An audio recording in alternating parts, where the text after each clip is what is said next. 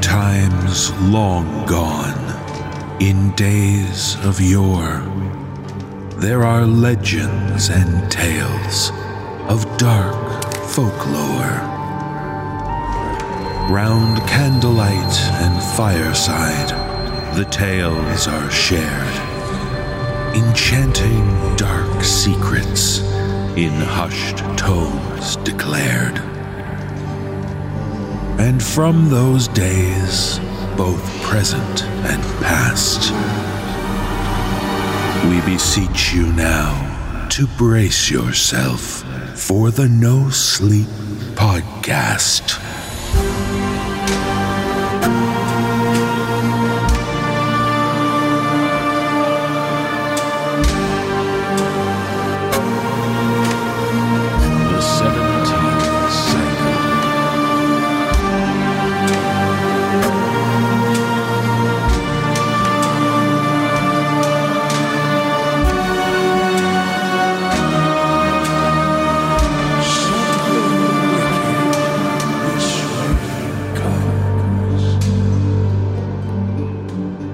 Let the sleepless tales commence, fellow travelers.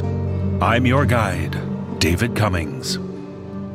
So I've been working out the details of my upcoming vacation. As a famous celebrity, I'm used to staying in the best hotels, traveling via private jet, dining out at the finest restaurants with an ever-revolving circle of my celebrity friends.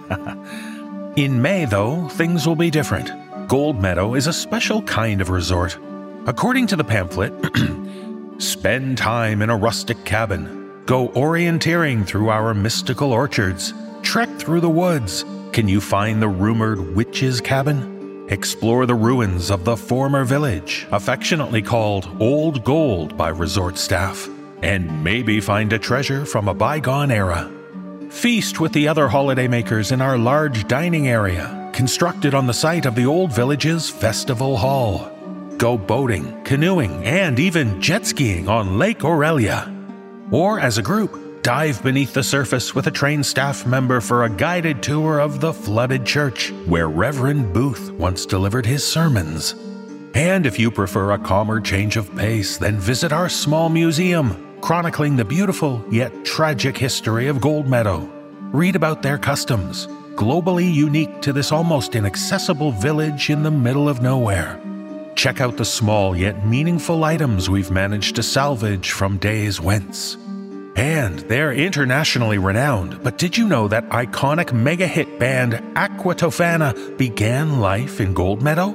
And it was in Gold Meadow that they wrote and first performed their breakout hit, Year of the Goat, which led to their superstardom. And if you don't mind struggling to sleep at night, why not read the theories of what happened that day in 1967 when the entire town disappeared without a trace? As a VIP guest, you'll be part of the first group invited into Gold Meadow in over 50 years. We hope you enjoy your stay. So there you go. That's just some of what the pamphlet promises. But, now that I think about it, something in that last paragraph strikes me as incorrect. But I can't put my finger on why. Ah, well, in time, I suppose. Now, let's get on with this week's haunting episode.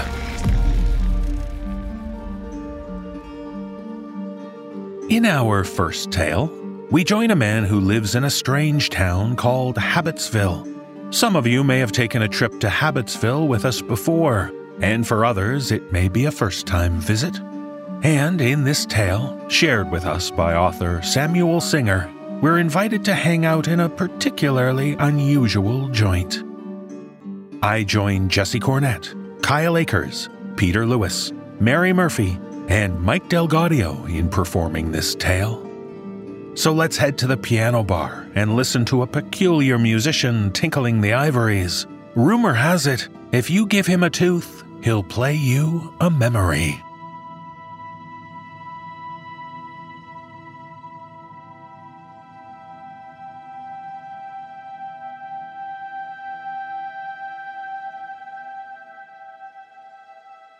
Not far from my place in Habitsville, there's a piano bar. It's literally called the Piano Bar. One of those places with the ironically obvious name. I've never been there before. I know, yet another place in my own hometown that I've never visited.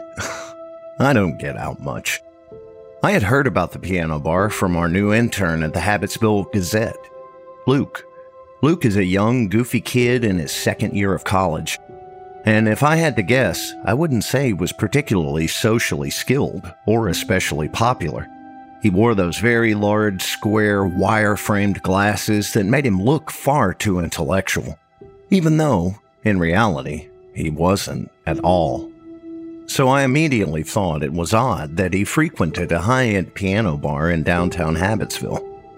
The music that drifted out of it was always either classical or jazz, and the people I saw entering and leaving were always dressed up.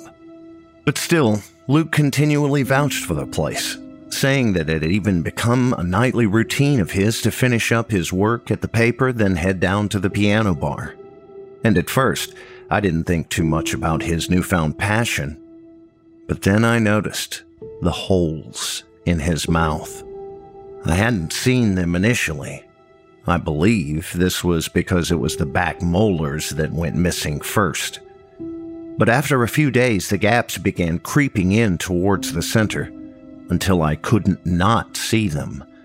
So even though it seemed sort of rude and I didn't know Luke all that well, I decided to ask just as we were about to leave for the night.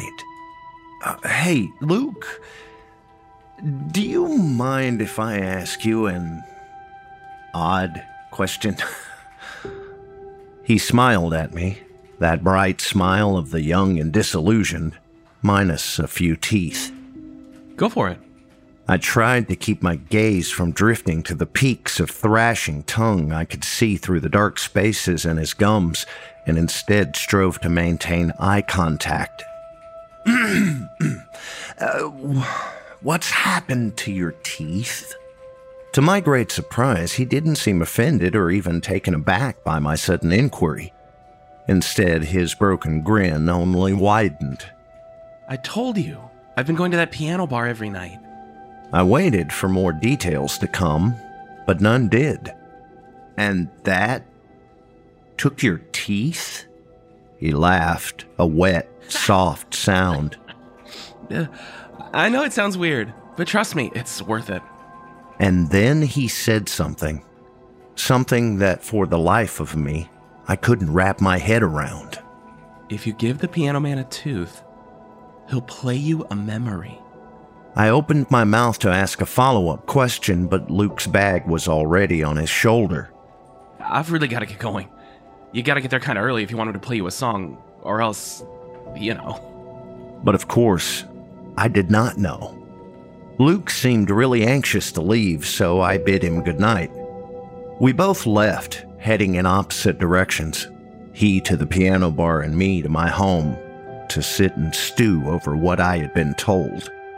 And then, the next day, Luke didn't show up for work. We thought he might have been ill, and like the kid that he is, forgotten to call in and let us know he wouldn't be coming in that day. But then the next day came, and still, there was no Luke. We sent someone to go around to his apartment and knock on the door, but there was no answer. I knew it was quite a leap in logic to make, but the investigative reporter inside of me couldn't seem to shake the idea that the piano bar had something to do with Luke's disappearance. So that's why, on a Thursday night, I found myself severely underdressed and seated on a stool in the darkest corner of the mystery piano bar. There were all sorts in the crowd that night, people I had never seen on the streets or in the shops around Habitsville. I wondered if they had traveled from out of town just to come there. But the main sight was in the very center of the room. It was a huge piano, grand in every sense of the word. Although the bar itself was dimly lit and a tad smoky, every ounce of light in the space was reflected against the jet-black sheen of the great instrument. On top of the piano, in an odd sort of display, were an assortment of objects. There was an elaborate hairpin with a metal bumblebee on the end, a few assorted rings, a pair of gloves. But there was one item in particular that caught my eye because they were so familiar. Large, square, wire-framed glasses. I could hear bits and pieces of ambient music coming from the keys, stroked by the fingers of one of the most striking human beings I had ever seen, the Piano Man. His hair was perfectly sculpted and his suit was dark green velvet with a silky black bow tie. His hands moved steadily across the keys, but his eyes weren't watching them. Instead, his irises, nearly the same green as his suit, wandered over the chattering crowd, a content smile on his closed lips. I jumped as a loud bell tolled throughout the room, though no one else seemed to share my reaction. Immediately, all of the patrons fell silent, and there was a great shift as each of them turned their attention and their bodies towards the Piano Man, like planets orbiting some bright sun. He had stopped playing, the final notes echoing in the air as he pulled his hands back and gracefully stood up from his bench. He took a moment in the silence to gaze over the crowd, turning a full circle around the room. There was a moment when I felt though he met my eyes, and a shiver ran down my spine. Then suddenly, he reached out his arm and pointed. The woman at the end of his finger immediately turned red and uneasily gestured to herself. Me? Yes, of course, you. The Piano Man's voice was as smooth as silk and warm as summer. The woman clasped her hands together, the look on her face that of pure joy. She stepped forward, separating herself from the rest of the crowd. The Piano Man stared at her for another moment before sitting back down to his bench. There was a breath, a second of ringing silence, and then he played the most beautiful music I had ever heard in my life. I'm not a big music person. I don't know composers besides the basics, and even less actual music pieces. I'm more of a podcast guy, to be sure. But there was something about this that was different. It was hypnotic, almost. There was no way to tell how long the actual song was, because from the moment it began to the second it ended, it was as though I was suspended in a trance of joyful derealization. But eventually the last note was played. My eyes refocused, and I saw that although the song had quite an impact on myself, it was even more transformative to the woman the Piano Man had chosen. She was sobbing, large tears rolling down her cheeks, her shoulders shaking with emotion. When the Piano Man stood up again, she immediately wrapped her arms around him. Thank you. Thank you. The Piano Man waited a moment, then gently pushed the woman back. The applause died down. The Piano Man looked the woman in the eyes, and then he grinned. And I could see, even from the corner where I was sitting, that he was missing teeth. There were 3 open spaces in his mouth, 2 on the bottom and 1 to the left of his very front teeth. He smiled at the woman who was still racked with the emotions the performance had brought on. Then he spoke. Time for your payment. There was a flash of something like fear on the woman's face, but then she nodded, and she did something incredibly strange, something that I did not expect at all. She opened her mouth. The Piano Man raised his hand, the same one that had played the keys so beautifully and elegantly. He slowly brought it forwards until the majority of it was in the woman's mouth. I could hear her breathing fast and wheezy with the obstruction. Her eyes watered even more than they had before, and she let out a few high-pitched squeaks of pain. The Piano Man's arm began to vibrate with effort. The woman's face turned a violent shade of red, and then the Piano Man's hand reemerged, and I could see it between his fingertips.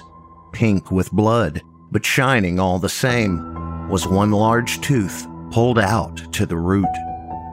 A line of blood dripped from the woman's open mouth as she brought a comforting hand to the side of her jaw. She stepped backwards to her spot in the crowd. A few patted her on the shoulder, but most had their attention still turned to the man in the green suit in the center of the room. He stared at the tooth and held it aloft to the light, as though admiring a pearl he'd just pulled from a clam. And then he did something that's so odd, I doubted I had seen it correctly. He threw it directly up in the air, like tossing a coin, and as it fell down, he opened his jaw wide and caught it in his mouth. Then, with one heavy, wet sound, he swallowed it. But he wasn't done. He brought one of his hands to his face, the thumb and pointer finger pressed into a crescent.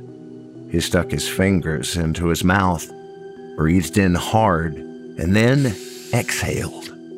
There was a high-pitched whistle, and then an audible snap resonated in the room. The piano man paused. Then he smiled for his audience, and I could see that which was impossible. One of the spaces in his bottom teeth had filled in, as though nothing had ever been missing to begin with. It was incredible. Of course it was incredible. He did it one more time that night, nearly the same, start to finish. Only it was a man the second time, and the melody he played was a bit different. Sadder, somehow, but still absolutely riveting. He pulled the tooth, swallowed it, whistled, and the other spot on his bottom row was filled in. And then, as the room watched in silence, he walked away from the piano and out the front door of the bar. In a few minutes, the patrons too left the piano bar. They milled about on the street outside, chatting and smoking. There was no sign of the piano man, so I tried to glean some more information from the conversations of the various groups. I found the woman who was chosen for the first song, chatting with a man. It's amazing, isn't it? I saw her. I really saw her. I saw my mother. It's truly remarkable. A pity about the tooth, though. I must have been standing a bit too close to them because soon the man seemed to notice that I was lurking nearby. Can we help you? He gave an unsettled glance at my lackluster wardrobe. I was just wondering, I wanted to know. It's hard when your questions are so big to put them into the confines of words. What was that in there? The woman raised her eyebrows. Have you never been to the piano bar, dear? She winced, placing her hand back onto her cheek, which was starting to swell. I shook my head. Oh, well, what a treat for you. She attempted a smile, then dropped it once she felt the pain. It's really quite simple. The piano man takes a single tooth from you, and in exchange, he'll let you relive a memory you've forgotten. I shook my head. What do you mean, a memory you've forgotten? Well, it's exactly as it sounds, boy. Be patient with him, Rupert. The woman looked back to me kindly. To be honest, no one's quite sure how he does it. But if the piano man chooses you, he's able to play you a song that will help you remember something you don't know you've forgotten. Something you don't know is important. Her voice grew soft and misty, and her eyes glimmered. I saw an afternoon with my mother when I was 4. We had tomato sandwiches by the lake. She braided my hair. I was too young to remember, but now my mother's gone, and I want every piece of her that I can get. I tried to understand what she was saying. But your tooth. She shook her head, once again fighting a smile back down. For the chance to have a bit more time with someone you've lost. What would you not be willing to give up for something like that? I nodded, though the entire thing was difficult to believe. But there had been something about that music, something in the air, and the fact that people were so willing to pay in pain for each performance. Thank you. I think I'll come back tomorrow night. There was a falter in the woman's expression. Oh, The man put his hand on her shoulder, and she stopped speaking. You do that, son. Come on, Bonnie. We've got to be getting home. The woman, Bonnie, looked at me for another moment, as though she wanted to say something. Then she turned, and the two of them walked back down the street. Despite the odd feeling that Bonnie had given me, I did come back the next night. I sat in the same seat, a stool near the back, and the rest of the piano bar was almost identical to what it had been the first night, except for a few things. For one, the crowd was much smaller. It was thinned out considerably since the previous performance, and those that were here had an odd atmosphere to them. It seemed nervous, almost. A certain apprehension that hadn't been there before. Secondly, the piano man himself wasn't playing idling little memories in the center of the room. Instead, he was playing with gusto, at full volume. There was an energy to him that evening, an eagerness, and it was coming out in some of the most elaborate piano playing I had ever seen. Still, his eyes didn't watch his hands, and instead scanned the room. I could see the one remaining gap in his teeth, black and hollow through the thin sneer of his lips. There was a man sitting next to me that night, and like me, he didn't quite seem like he belonged there.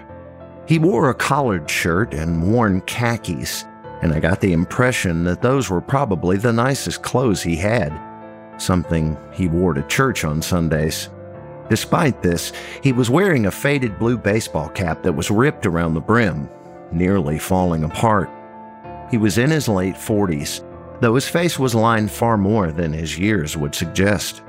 His hands were rough and cracked, and he picked at his fingers. He watched the piano man closely, and his legs shook restlessly. "Are you looking forward to the show?" He gave me a sideways glance, and his legs stopped moving. Yes. No. I don't know.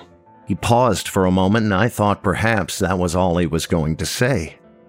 I just hope he picks me. Really? What are you hoping to see? He gave me another sideways look, and I thought for a moment that I had overstepped. This was a personal thing, after all. But then he answered. My son. Oh, I'm sorry. Yeah, well, he was so young when he, and I wasn't much of a father then. I wasn't around like I was supposed to be. And when I was... He trailed off, and I could tell how much it pained him to even speak on the topic. He reached up, his fingertips brushing gently against the torn brim of his hat. This is the hat I got at the first baseball game we went to. First and only. He brought his hand back down to his lap. I just want to see what I was missing. No matter the cost. I nodded, a brief pang of sadness resonating in my chest for this stranger. Well, it seems like the cost is only one tooth. So that's not so bad, right? The man raised his eyebrows at me, and I immediately got the sense that I was missing something. The price is a bit steeper tonight, pal. Before I could ask any more questions, there it was again. The bell tolled, and all attention turned to the center of the room. The piano man finished his song with a flourish and quite literally jumped up from his bench. He surveyed the crowd with excitement, his tongue peeking out of his mouth and licking his lips as he swiveled his head around. Again, I thought for a moment that he had caught my eye, and I fought to look away. Then he raised his arm and pointed. The man next to me, whose name I never caught, got up from his stool and made his way to the center of the piano bar. "Hello, sir. Thank you so much for volunteering." The man hadn't made any sound or gesture, as far as I could tell. Somehow, the piano man could tell that he wanted to be chosen. The man didn't say anything. The piano man stepped back around to his piano, sat at his bench, and began to play. I couldn't see the memory that the piano man's song played, but I could certainly feel it. It was like an aching nostalgia deep in my stomach for something I had never experienced. Not just never experienced, something I had desperately yearned for. I felt that pure sensation of want so terribly. It made my eyes water. And then it was over. It was the shortest song yet. I looked to the man. He was still standing straight, but his hands were clenched into fists at his sides.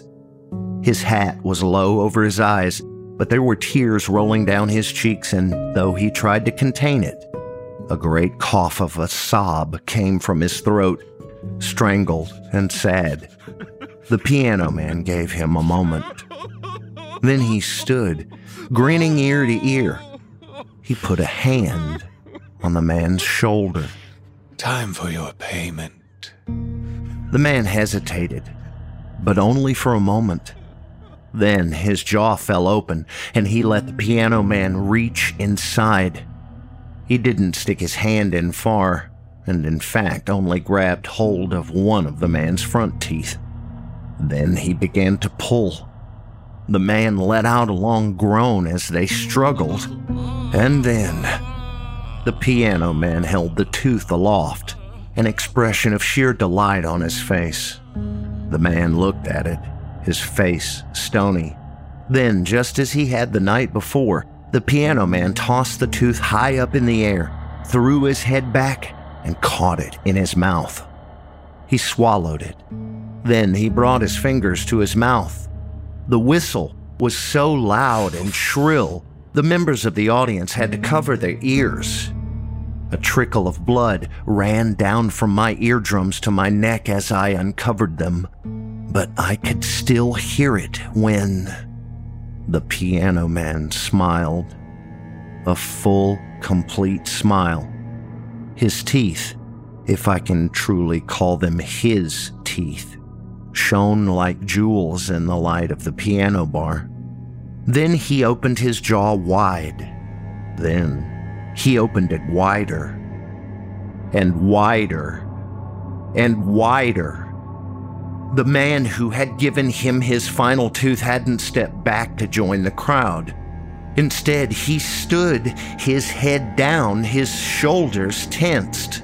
The piano man wiped his mouth and adjusted his velvet green suit.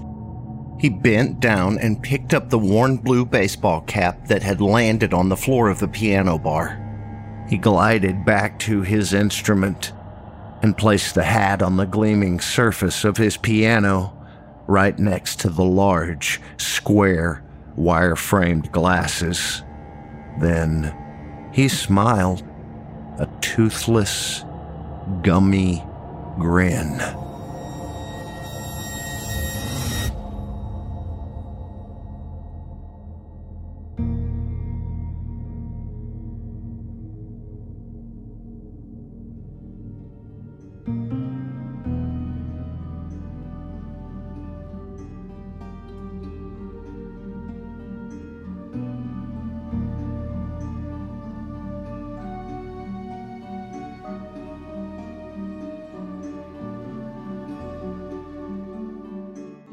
It's amazing how far the field of medicine has come. These days, you can have many different body parts removed due to medical necessity and go on to live a perfectly normal life. Not everything can be excised, though. And in this tale, shared with us by author Robbie Slavin, a group of friends discover a company that claimed to be able to remove things other than the physical. Performing this tale is Ellie Hirschman. So let's find out if this really is a wonder cure, or if it's just snake oil that's gonna bite you in the ass when you try getting rid of your demons.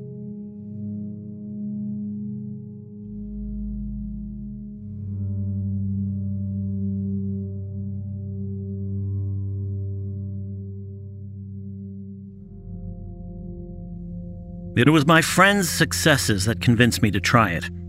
Results don't lie.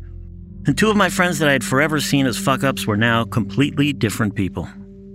Rob was the first to try it. He had been an alcoholic since our college days and had tried everything to be free from it. It had dragged him back into his own personal hell every single time he tried to escape it. One day, he told me that he had beaten it, all in the space of a day. Bullshit, I told him. The only way he was beating his demon would be through death. As the days passed, I realized he was telling the truth. My self-destructing friend was now a changed man. He got a steady job, made amends with his family, and hell, even his wife took him back. The secret to his success? He had found a company in the city that promised they could get rid of any demon using technology. He said they hooked him up to a machine for about an hour, and straight away he felt cured. They didn't even charge him a lot of money. Bullshit, I said to myself. Ted, my friend with anger and drug issues, followed suit, and suddenly he was a clean living inspiration of a man. Like I said, results don't lie. That's what led me to this miracle-working company. I didn't tell anyone I was going. Firstly, because I'm a private person, and secondly, because no one knew I had demons of my own. I wanted to keep it that way. The waiting room was empty as I entered the building. Quite surprising for a place that promised a magical quick fix in making people better versions of themselves. I felt stupid being there, but before I could change my mind, the receptionist smiled, asked me for my name, and told me to take a seat. Minutes later, a man came out and led me into a back room. He asked me what demons I wanted rid of, and I asked if it mattered. He said it didn't, but that one of the perks of his job was being nosy. I told him I had pretty much everything going, and all my little demons had combined to make one big super demon, so he should just give me the works, full package. He laughed at this and said it was all the same price. No demon was too big or too small. I doubt that, I said to myself. Walking out of that building, I felt reborn. It's hard to describe. It felt like a large part of my mind was my own again. I felt fresh, new, and limitless. I knew it wasn't a passing feeling. My demon really was gone. I walked all the way home in a daze, feeling like I was looking at the world through new eyes. I went into my bathroom at home and stared at myself in the mirror. I shut the door behind me and turned to look at my reflection again. I smiled. Suddenly, the smile dropped from my face as I heard my front door at the end of the hall close, followed by footsteps coming in the direction of the bathroom. I live alone. Who the fuck was in my home? I quickly locked the bathroom door and backed away from it. The footsteps continued, then stopped just outside my door. I held my breath.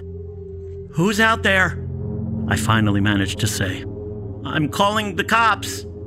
I realized this wasn't an option, as I had left my phone on the desk outside the bathroom door. I never bring it into the bathroom. Stupid move. Shit. Suddenly, a piece of paper was shoved under the bathroom door. "Guess who?" was written on it. The writing was familiar. Too familiar. The bathroom I was in has no windows and instead has an extractor fan, so I quickly realized I was trapped.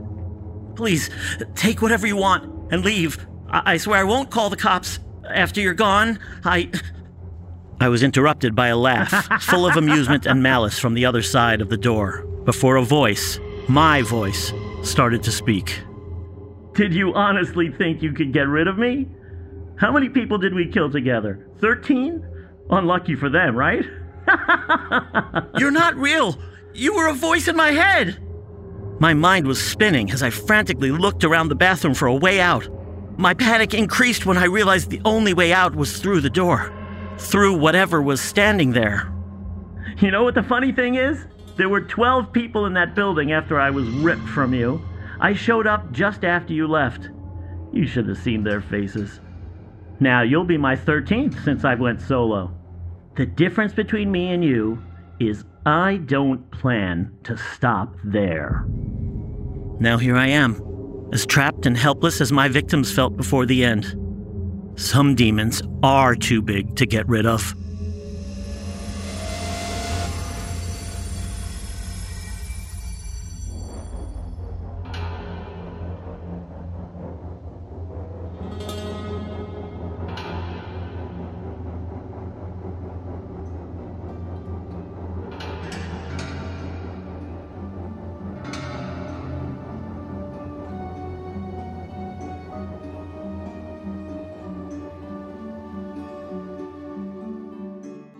When you reach a big milestone in life, it can warrant celebrating.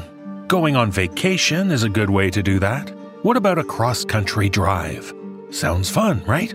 But in this tale, shared with us by author C.B. Jones, one woman's trek is interrupted by a mysterious broadcast and a presenter who is no stranger to dishing out advice. Performing this tale are Wafia White, Atticus Jackson, Mick Wingert, Graham Rowett, and Kyle Akers. So don't adjust your dial. Buck Hensley was worth tuning into last time, and I'm sure he will be here too. So let's listen to The Rules of the Road, Traveling Alone.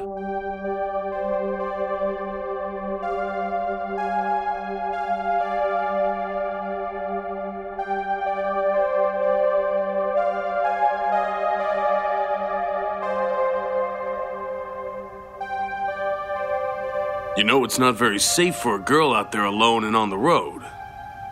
This is something that I heard all the time. No matter the journey, no matter the situation, and no matter my history of traveling alone as a female without incident. I rolled my eyes in response to Jamie's words of caution. It's just something I've never really had to think about. Like, as a guy. You know? Need to go down to the store by myself late at night? I do it without thinking. Drink at a bar alone? Check. I can do it without getting creeped on.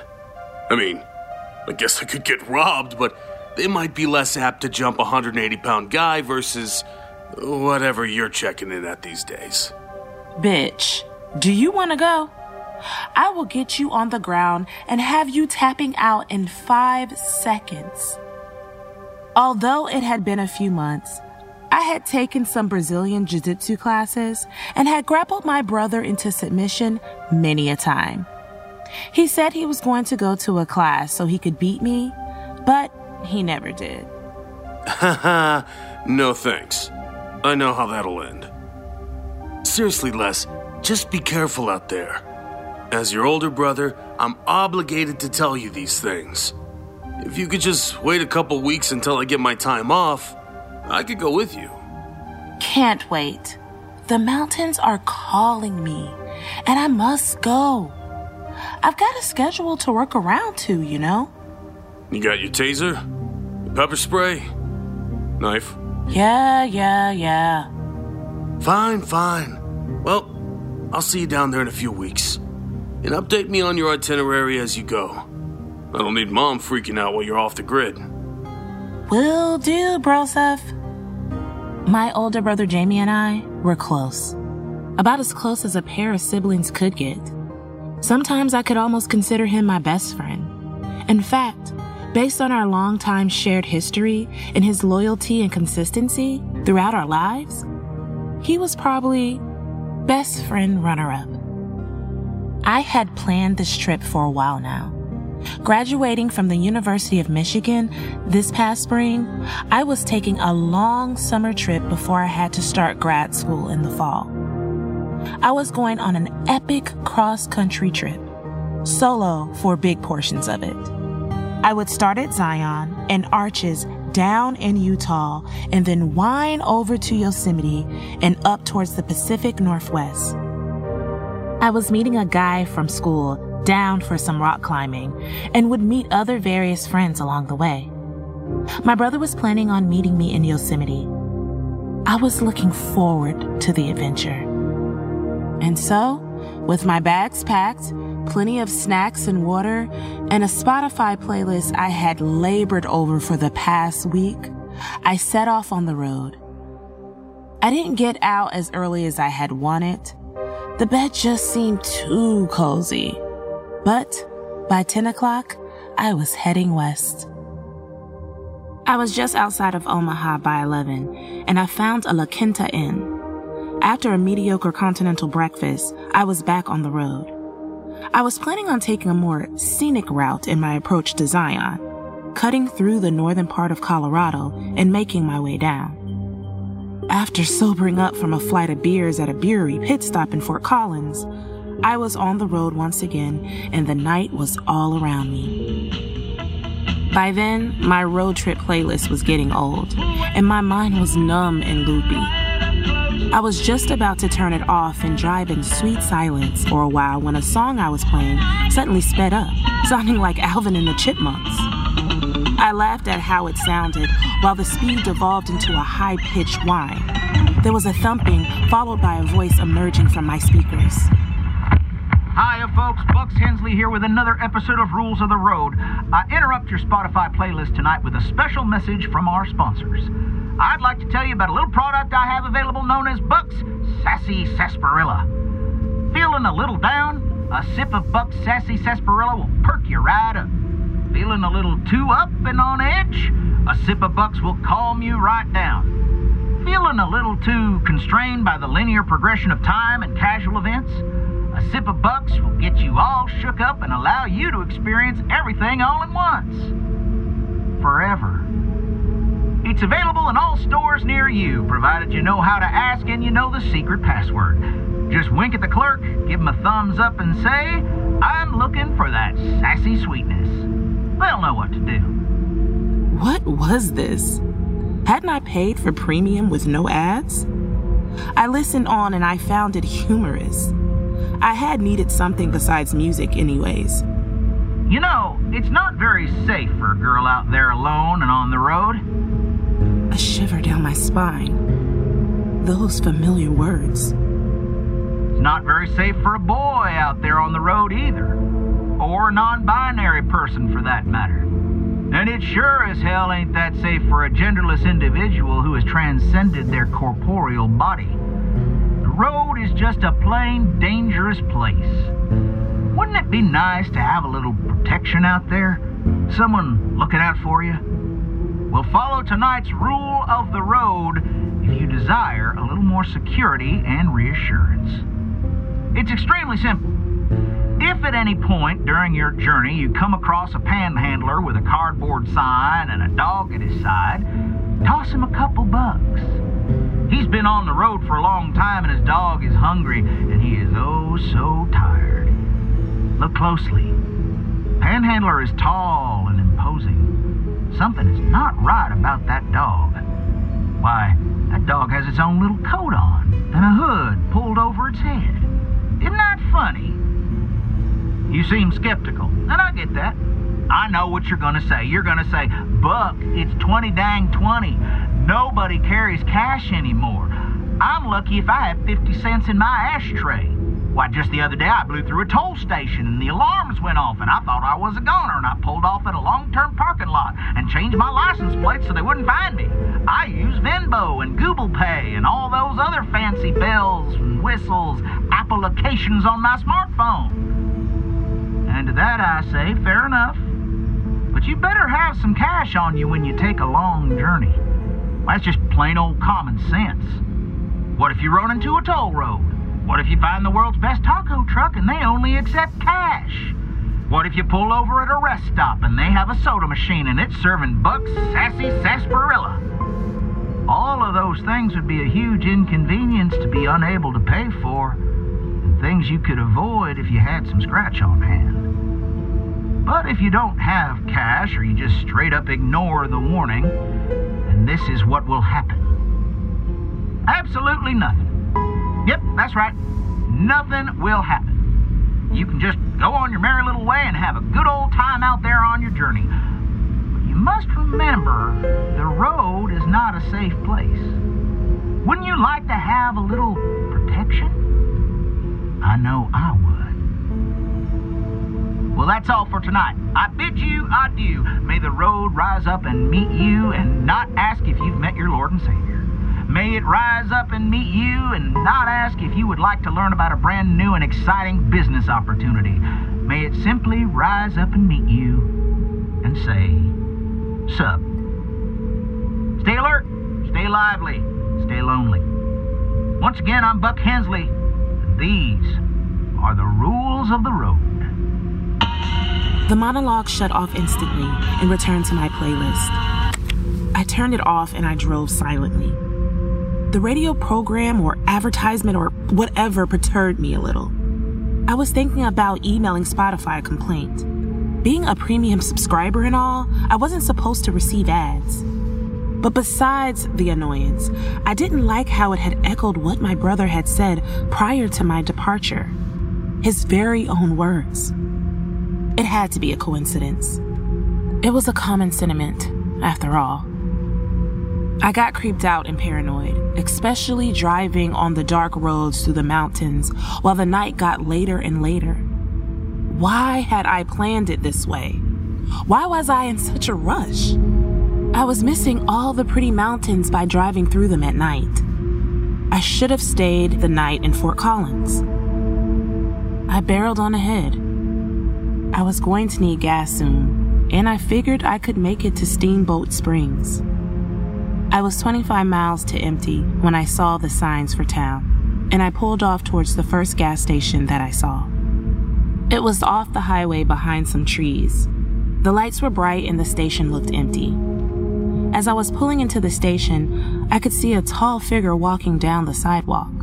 He had a dog with him. They both were wearing coats. The figure had a ball cap slung down low over his face. In his other hand, he clutched a piece of cardboard to his side. I pulled next to the pump and looked at the man and his dog. They walked across the parking lot and sat down on a large decorative boulder in a flower bed with the yucca. The dog had a literal hoodie on, and it was pulled over his head. Aside from the 4 legs and wagging tail, you wouldn't have been able to tell what breed it was. It was a medium-sized dog, and the hood seemed to cover a rather large head. I thought of approaching them. I had cash on me. I knew it was important. That was something Buck Hensley didn't have to tell me. But was I really going to give money to every panhandler I saw with a dog from here on out for the next 2 months? I pumped my gas, keeping a wary eye on the man and his dog. They were about 100 feet away. I could see the man reach in his backpack and pull something out and feed the dog. Excuse me, miss. I turned around. I hadn't even heard him come up behind me. He was a wiry man with wild eyes and a tattooed tear on his face. His arms were ropes of muscle, dark, with sleeves of faded tattoos. Instinctively, I reached for the knife in my pocket, but before I can even do so, there was a blinding flash in my eyes, and pain across the bridge of my nose that almost brought me to my knees. I cried out, but that was met with rough and callous hands across my mouth. It tasted dirty and gagged me. I felt cold steel on my throat, and I heard him whisper in my ear as I struggled against him. Shh, shh, shh, don't scream, or I'll slit your fucking throat, bitch. You got that? I nodded. My nose ached, and his hands pressed against it, making it worse. Warm blood and tears ran down my face, over my lips, and into his hand. He gripped my face tightly, reached into my pocket, and got my knife.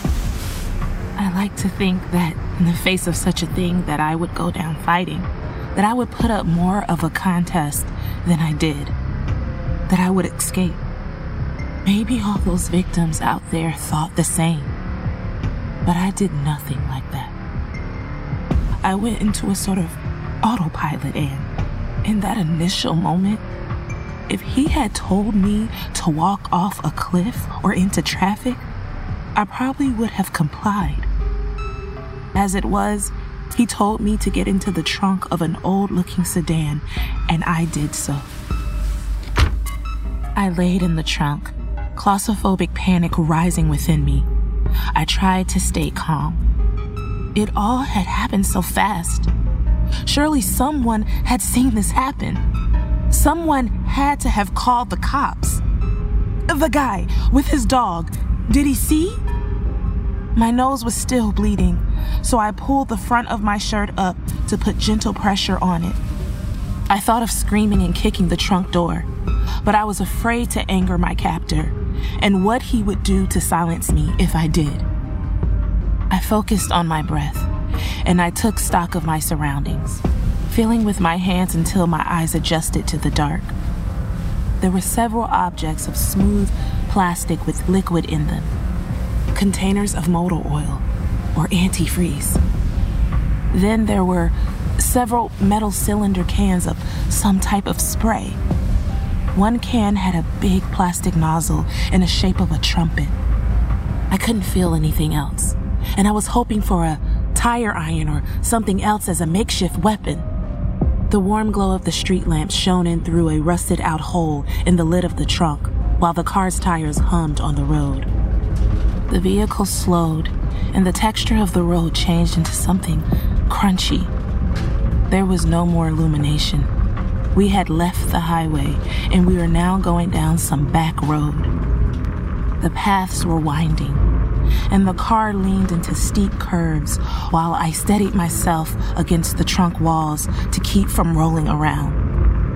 I feared the worst. We were going out in the wilderness, far from everyone, and he was going to have his way with me. I would not let him, and I vowed I would go down fighting. Finally, the car stopped. The engine turned off. Silence. Then I could hear his footsteps crunching on the gravel outside, see his shadow cross the holes in the trunk. I rolled onto my stomach, face down, a can of spray in my hands. The trunk creaked open. The hinges bounced. Get out. I didn't answer. Get out. I lie still, playing possum. Get up, get up, get up! He slapped my ass hard. I still didn't move. He kneeled into the trunk, grabbed me by the shoulder, and rolled me over. I saw his face and was ready. Since he had kneeled in to reach me, he was at close range. I hit him directly in the face and eyes with a full blast of wasp spray. Ah! He staggered back. I leapt out of the trunk as fast as I could, the metal latch hitting the back of my scalp and then digging into my back, gashing me as I flew. He was rubbing his eyes, coughing and spitting, hunched over. At his belt line was a large sheath with a knife handle sticking out of it. In my frantic rage, I sidestepped him as he gagged and sputtered, gripped the knife handle, yanked backwards. The blade came free, and I hammered it down into the small of his back again and again. I managed 3 deep stabs in quick successions before he jerked up quickly, swinging his arm backwards, striking me in the face. I held steady while he stumbled and windmilled like a dazed, unskilled boxer. He swung at me again. I had the knife blade up and raked it across his forearm. He screamed and gripped his fresh wound. Seeing that he was distracted for the briefest instant, I swung the blade at his face and other arm, then ran back away from him. He staggered around drunkenly and tried to rush me, but I was too far away and dodged him easily. He whimpered and fell to his knees, then crawled towards his vehicle and collapsed. I stood watching him, panting. I could feel my blood running down my back and head from the gashes I had suffered jumping out of the trunk. Out of nowhere from behind me, a voice spoke. Excuse me, miss. Do you have a couple bucks I could borrow? I almost jumped out of my skin. I whirled around and held out the knife in a defensive posture. My dog and I are starving. We've been on the road a long time. It was the man and the dog. I had seen at the gas station. He was tall, with a dark complexion, and he looked clean. I looked down at the dog and saw he was still wearing that hoodie. His owner reached down and pulled the hood back. My mind couldn't quite comprehend what I saw. The dog looked like a pit bull mix of some sort. Its fur a mixture of white and gray. But the remarkable thing about the dog was that it had 2 separate heads, each one panting with a pink tongue hanging out. There was so much going on at once. I had just been kidnapped, had stabbed a guy multiple times, and now a man and his 2-headed pit bull were asking me for money? And I didn't even have money on me. It was back at my car. I'll make it worth your while. I went over to my bleeding captor, held my knife at him. He was on his stomach, inching towards his car. I stepped on the back of his thigh, and he groaned. In the back pocket of his blue jeans was a bulge of a wallet. I bent over and plucked it out. Here you go. I handed it to the man with the dog. Take as much as you want. He smiled at me. I'll take care of this from here. Your car's at the end of this gravel road. Or did you need anything else? I think I can manage.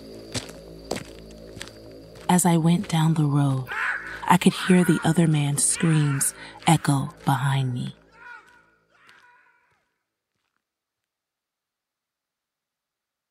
I checked the papers for Steamboat Springs all summer, and there was never any mention of a dead body or vehicle found. My guess is that there was nothing left of the body, and the car simply disappeared. I still see him sometimes as I'm out there, standing on highway exit ramps or outside of gas stations. He always gives me a little wave. I feel like he shows up like this as a reminder for me. The near-death episode hasn't knocked me down. I still have that zest for travel. Do I still travel alone? Yes, but only because I've had a little extra protection ever since that summer night in northern Colorado. They may be right about traveling alone. While I certainly had gotten out of that situation on my own, it could have ended so much differently. I still have the occasional nightmare and flashback and sick feeling when I think back on how I could have been raped and murdered. Take special precautions if you're out there by yourself, no matter who you are. Check in with people frequently and let them know your location. Practice situation awareness and have some means of self-defense. And if you see a panhandler on the side of the road with his dog, toss him a couple of bucks. What have you got to lose? You really can't be too careful.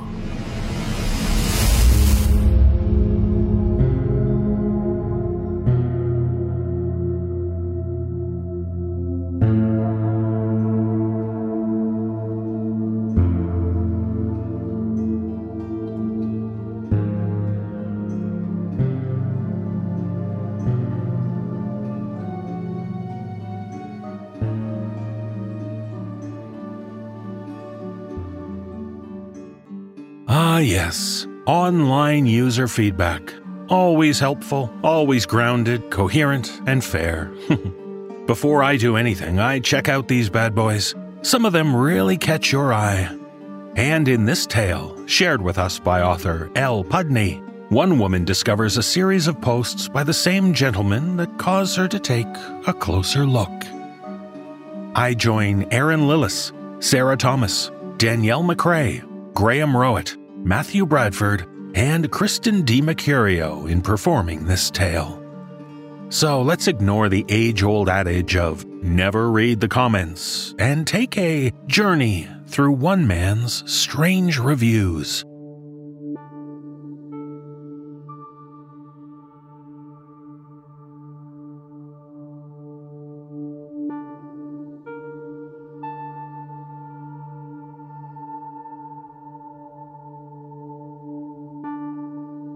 I'm not really sure if this is the right place to post this, but I think that it's worth sharing.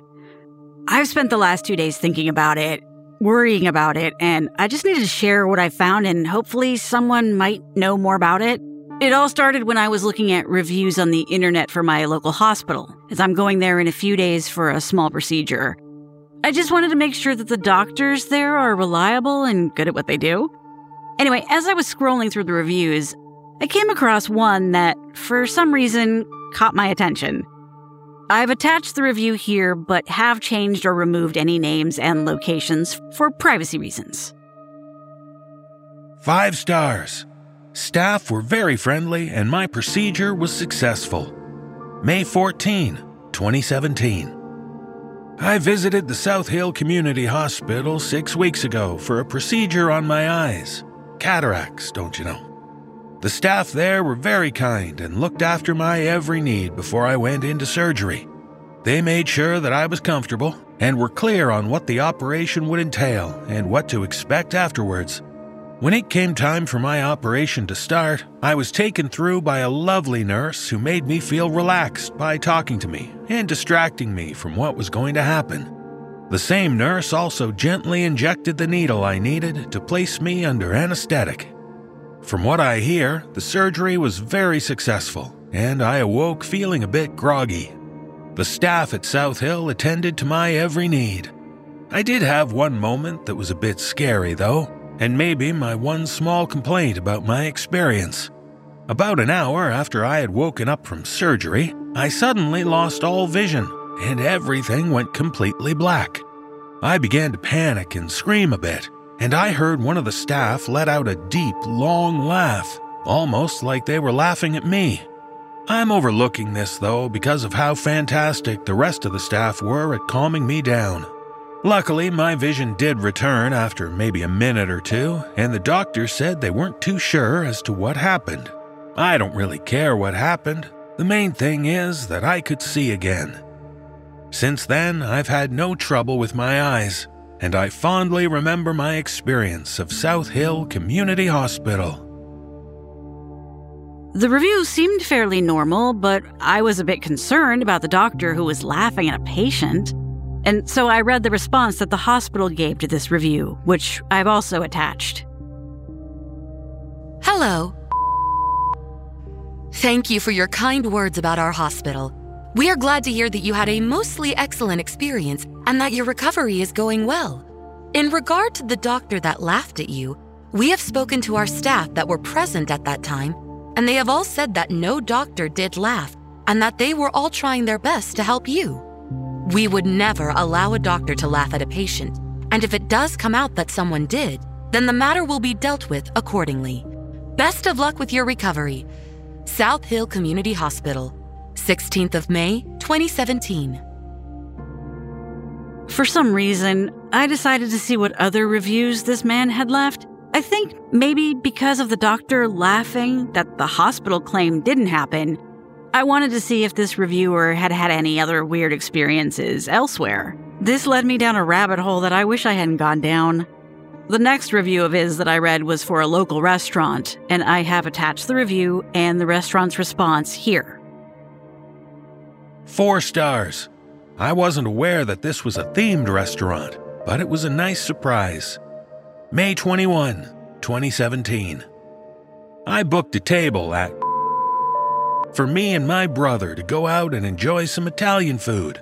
Unfortunately, my brother had to cancel, but I thought that I would make the most of my night and still go out for dinner by myself. The staff that greeted me at the door were very friendly. They showed me to my table and allowed me to choose a glass of wine from a very impressive wine list. I enjoyed my wine and ordered my meal. It didn't take long to arrive, which I was very pleased with. I began eating my puttanesca, and it was very delicious. Maybe the best Italian dish I've ever eaten. It was about halfway through my meal when things got a little bit odd. Suddenly, all the lights went off, and the restaurant was left in the dark. At first, I thought it was my eyes.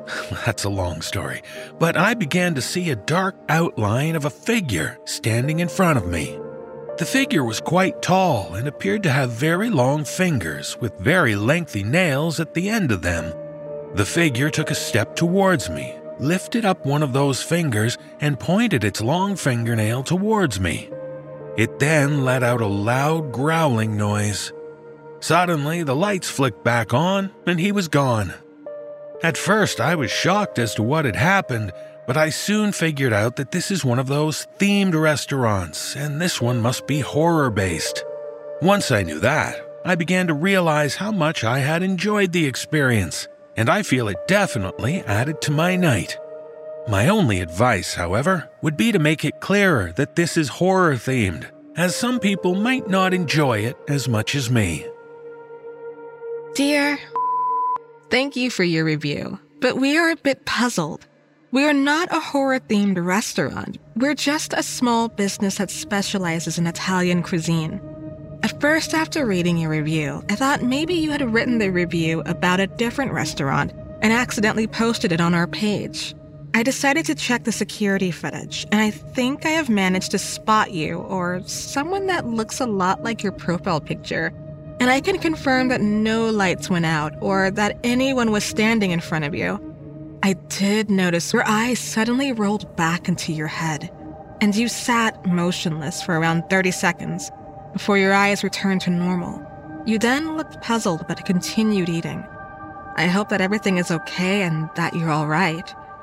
Regards, Management. 2/16/2017. I was getting more and more concerned about this reviewer at this point and continued to read his other reviews. I found he had a similar experience elsewhere. The following is a review he posted about a live show he attended. 3 stars. The play was fairly good, but the actors got a bit too close for my liking. May 28, 2017. Based on a recent experience at a horror-themed restaurant that gave me a fun fright, I've become interested in finding something else that can give me a bit of a spook. That's when I found that there was this play being performed at the Silverstone Theater. As this is near my house, I thought that I would give it a go. I read some other reviews and learned that it was supposed to be quite scary. This sounded like something I would be interested in. When the play began, I found myself enjoying it quite a bit. It provided a few good scares and a few good laughs. It did get a bit boring during the middle section, but it's the ending that I have the most issue with. I was sitting there watching the play, and during one of the moments that was dark and suspenseful, suddenly one of the actors appeared very close to me. He was only inches away from my face and was staring straight into my eyes. His eyes were the only thing I could see. The rest of his face was still in silhouette. But he must have had some contact lenses on because his eyes had a light yellow tinge around the whites and were a dark red in the center. He then began to laugh a deep, raspy laugh, and I could feel his hot, stinking breath against my face. Then, as quickly as he appeared, he disappeared again. I thought that this was a fairly cheap jump scare that for some reason singled me out. I think it's irresponsible of this production to not warn audience members that the actors may appear so close to them. At the time of posting this, there has been no response from the theater or the production company that put on the show. I was equal parts worried and curious. I needed to know more about this man and his strange reviews. I then read his next review, and while it was not as eventful as the previous ones, it was still odd. 2 stars. The optometrist didn't even try to help me when I came to him for help. June 6, 2017. I've been having a strange problem with my eyes the past few days, and so I turned to the optimistic optometrist for help. But help is not something he can provide. When I got there, I told him that for the past few days I've had a weird shaking in my eyes.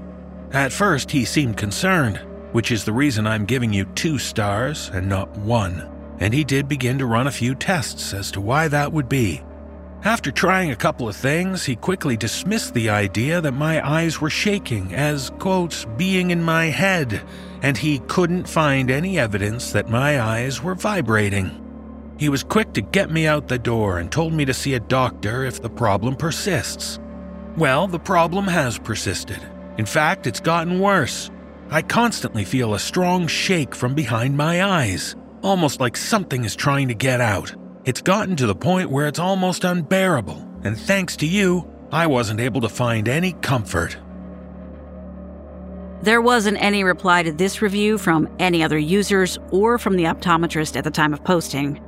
I was very concerned for this man now. He appears to have a serious issue, and almost every review seems to involve his eyes. The final review I can find from this user is one from a pawn shop. The review and subsequent response from the pawn shop may be the most concerning of them all. 1 star. Why advertise that you buy any item when you clearly do not? June 8, 2017. I came into your store this morning and tried to sell you an item, but was told to leave and that you would not buy what I had to sell. However, the sign out front of your store reads, "We buy any item." This is clearly not true. I told you that I would happily remove the item from its cases if that made it easier, but this is the moment when I was told to leave. I will not be returning to your store, as it appears you are lying in your advertising. Very disappointed. Can you please remove this review? It reflects very badly on my small business to have a bad review, especially when you didn't explain the full story, which is, you came into my store, quite distressed, and began yelling and begging me to take an item from you. You explained that I wouldn't need to buy it, that I could just have it. At first, I thought you were trying to give me an illegal item that you needed to get rid of quickly. This is why I refused at first. But then you continued to explain what the item was. I know the sign in front of the store says that we buy any item, but I'm telling you right now, we definitely will not buy your eyes off of you. Even if you do, take them out of their cases, as you said. So again, I would appreciate it if you did remove this review. After reading this, I was desperate to know more, but the reviews ended there. He never wrote another one. I then did a bit of detective work and looked at the Facebook page that was attached to his account and managed to find his brother. I looked up any reviews his brother may have written and found just one. I have attached this review and the response here. 3 stars. Overall happy with service, apart from one thing. I recently had to use the services of South Hill Funeral Home for my brother's funeral. This service that they provided was very touching and is what we wanted. More importantly, it is what my brother would have wanted. Nice words were said and the place looked lovely. There were pretty flowers around the chapel. And the funeral was open casket as per our request. Something that we had been very insistent on and had given the funeral home specific instructions about. This is what my one complaint is about. Given the way my brother died, we asked for his eyes to definitely be closed. But when I viewed the body, what I saw will always haunt me. It was him lying there with his eyelids opened and the black holes where his eyes used to be staring up at me. Dear, I'm glad to hear that the service was what your brother would have wanted. I am concerned, however, about your complaint. We made sure to follow all of your instructions in regards to preparing the body, and we made sure that his eyes were closed. I do also remember that when I moved his body after the service, his eyes were most definitely firmly closed. I am unsure how they would have been open when you viewed the body, but I profusely apologize for this mistake. Kind regards, Management of South Hill Funeral Home. This review from his brother told me one thing. This man was now dead.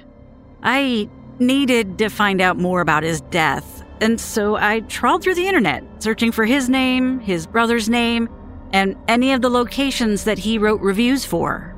Eventually, I managed to find one newspaper article from a fairly small local paper that I believe is about this man. I've attached this article here. Local man's death may have been mistakenly ruled a suicide. The coroner's report has just been released for the death of a local man. The man in question was found dead in his own apartment with scratches on his face and both of his eyes removed from his head lying instead on the floor in front of him. It was originally believed to be a suicide, but the recent coroner's report has raised more questions than it provided answers, based on two key findings in the report. The first is that a small, dark footprint has been found just in front of where the body was discovered. The second finding is that it appears the man may not have removed his own eyes like originally thought, but instead that they were pushed out of his head from the inside. This is all the information I am able to find about this mysterious death. I hope that more information may be uncovered so that there can be some answers, but I doubt it.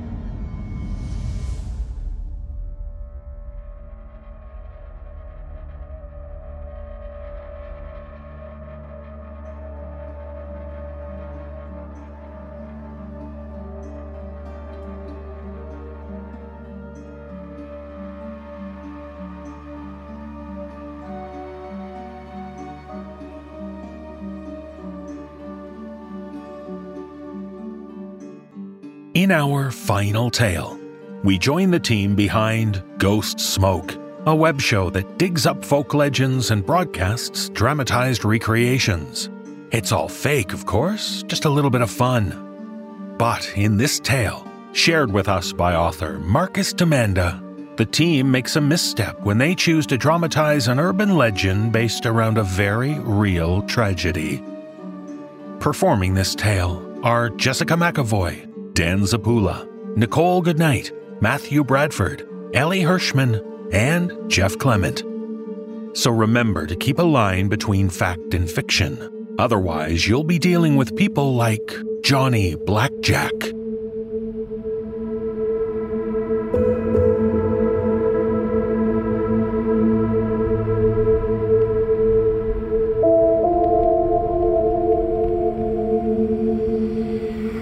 On Friday, June 11th, 2021 at 2 in the afternoon, I parked the van at 1201 Hayward Cove and peered up at the house at the end of the cul-de-sac. We're here. I checked my watch and scribbled the time into my logbook. The house was a perfectly ordinary middle-class suburban two-story, bright blue, white shutters, with only one car in the driveway. One of the newer Mustangs. I thought at a glance. Not an SUV or anything that might suit your typical soccer mom, your typical family. Manny turned to me from the passenger side. Think so? I don't know, Tara. He sounded worried, almost hedging. If I had my information right, 35 years ago, this house would have been at the end of a street called Lakeview Way, not Hayward Cove. But this was the only cul-de-sac that backed up against the woods, or the only one that did on this end of town anyway. These were the only woods that led, if you walked 1.5 miles in a straight line west, to Clearwater Lake. There had to have been a name change. This is it. I pointed, tapping the inside of the windshield. That's the McPatrick's house. He shook his head. If it ever was, 10-1, it isn't now. We'd been through this. He knew this was the right place. What was wrong with him? Here, look again. I reached over my shoulder to the back pocket of the driver's seat and drew from it a true relic of the past.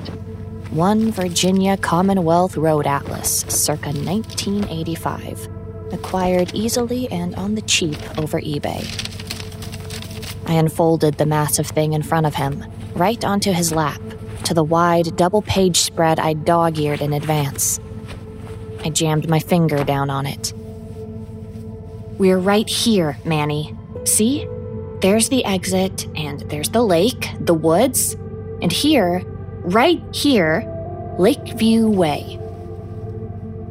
Wearily, he nodded, rubbing his temples. He folded the atlas closed without looking at it. Fine. Manny, what's the matter with you? Oh, I don't know. He looked past the house to the woods beyond, his words dripping molten sarcasm. Maybe it's the fence, Tara? Notice anything funny about that? I hadn't before. We'd only just gotten here. But now I did. The thick, dull, brown wooden planks that defined the ends of backyards in a wide semicircle was easily 7 feet high. Looks like it belongs to everyone. There's no break in it anywhere.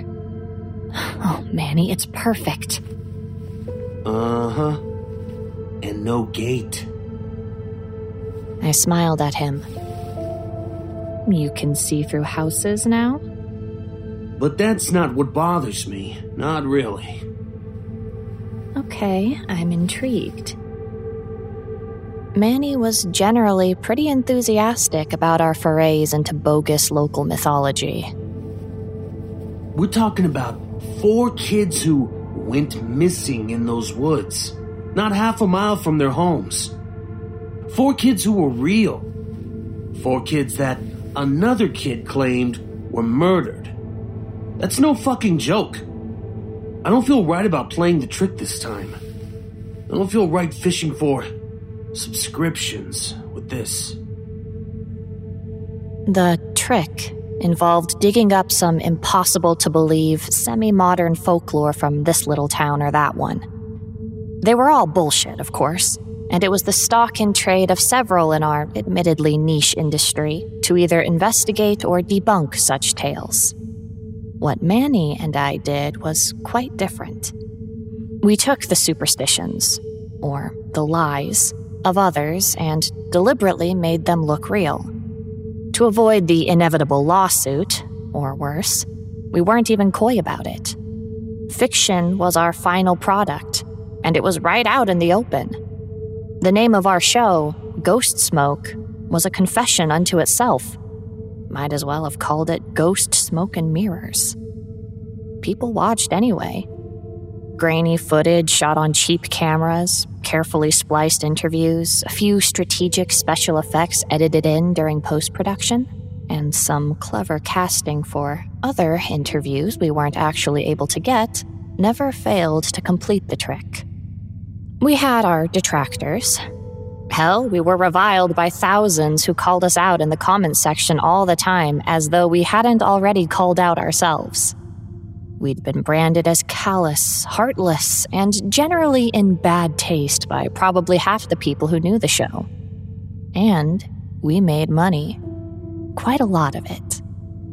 To me, today's expedition seemed harmless, mostly because the kid who'd reported the others as murdered was now dead too. Long dead. Only the phantom he had given birth to in his mind still lived, and only in the minds of those few who believed. Manny opened the glove box, but instead of the special zoom lens for his on-the-move digital camcorder, he retrieved his cigarettes. Shook one out with a tremulous hand. Manny, don't. He wouldn't look at me. He lit his smoke. What if it's real, Tara? I humphed at him, gave his shoulder a playful push. If it's real, so what? Let's just see who's home. Then I coughed into my hand. A gesture that was only half affected. He didn't answer. Come with? Standard camera ambush when the door opens? Not this time, Tara. You go. See who's home. If they'll talk, we can bring in the real gear then. I guess. And what will you do in the meantime? Long shot of the fence from the side behind the houses. See if I'm right. About? If there really is no gate, then the people who live here don't want anyone going into those woods from that direction. Like, ever. They don't even trust themselves. Sure, I thought. like people couldn't just break through it or go around. But... Cool, I said, pocketing the keys and stepping out onto the curb. Good a start as any.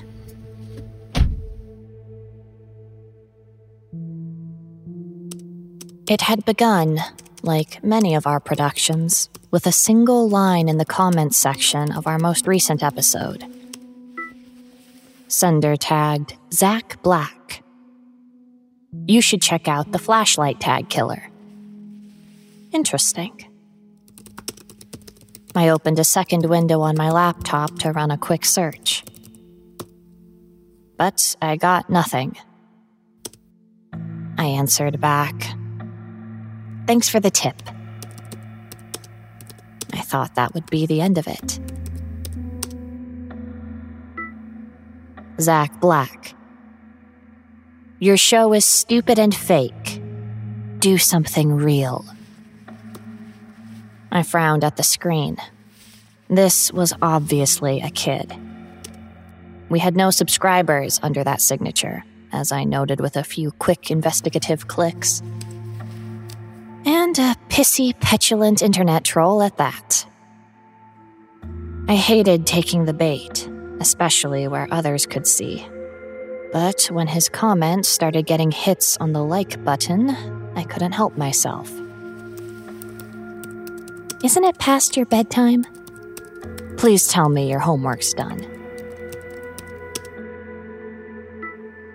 Zach Black. Do yours. Yep, I was sure of it.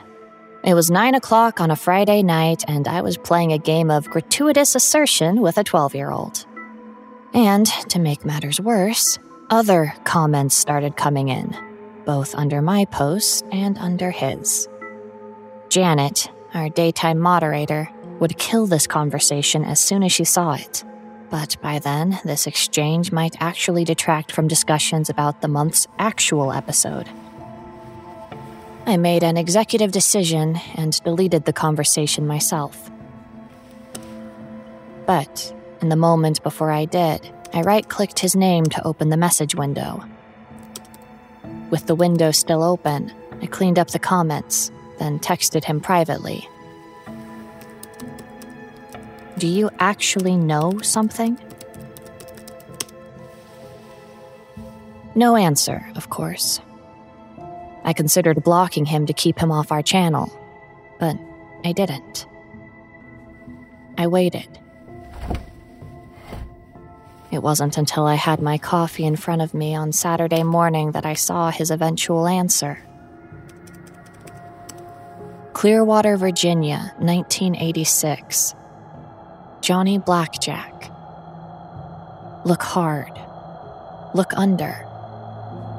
Everything on the surface is lies. Johnny Blackjack? What a laugh. Jack Blackjack? Please. But what the kid had said after... No kid talked like that.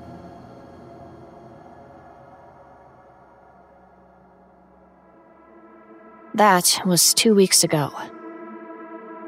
I'd done the research, planned out the whole excursion by the hour.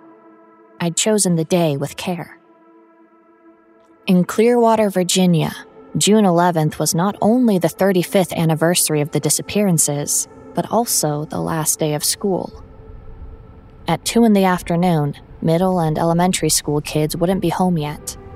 Neither Manny nor I especially liked dealing with kids, and the show logo on the side of our van had a way of drawing them to us like we were driving the freaking ice cream truck. But I wouldn't mind if Mr. McPatrick saw it. In 1986, he'd been a 48-year-old widower with both of his kids in college. Maybe he'd mistake me for real TV. He might, that is, if Manny, with his cheap handheld camcorder, could move his paranoid ass down the sidewalk and out of sight a bit quicker. I waited for him to do so, checking the homes to the right and left. The one to the right, I thought, might have been the home of Stevie Patterson. If so, that wide front porch step would have been an ideal launching pad for 5 kids to start a game of flashlight tag. But there were no cars in the driveway, no lights on inside. And there, weird, I hadn't seen it before, right in the middle of the front yard was a bright yellow "For Sale by Owner" sign with black lettering.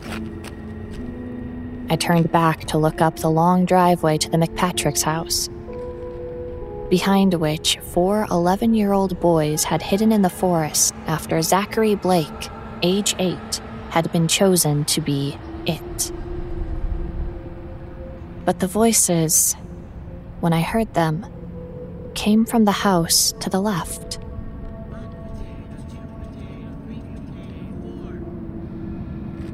Kids. A small pack of them, chanting the ritual together.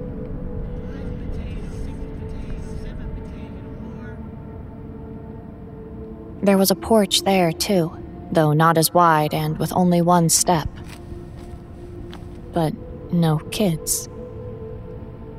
And as quickly as I'd looked that way, the voices stopped, or dissipated, like wind-scattered leaves.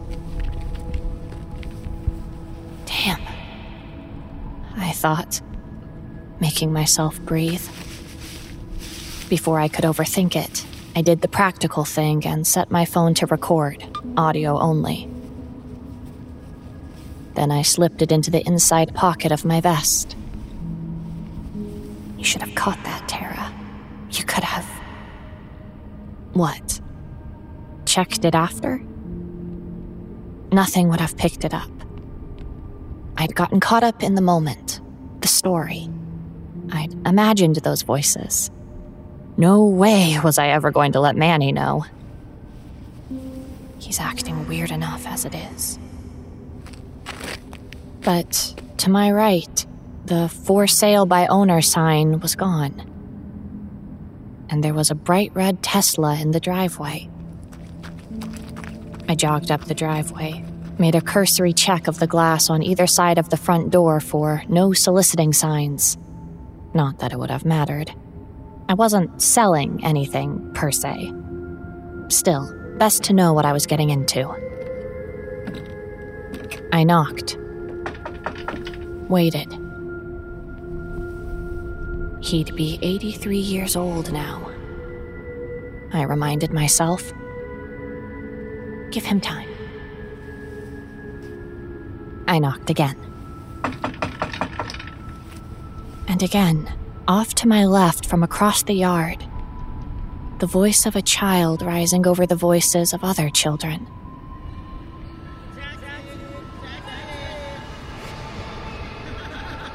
And laughter, fading to nothing as soon as I turned my head. Tara, go.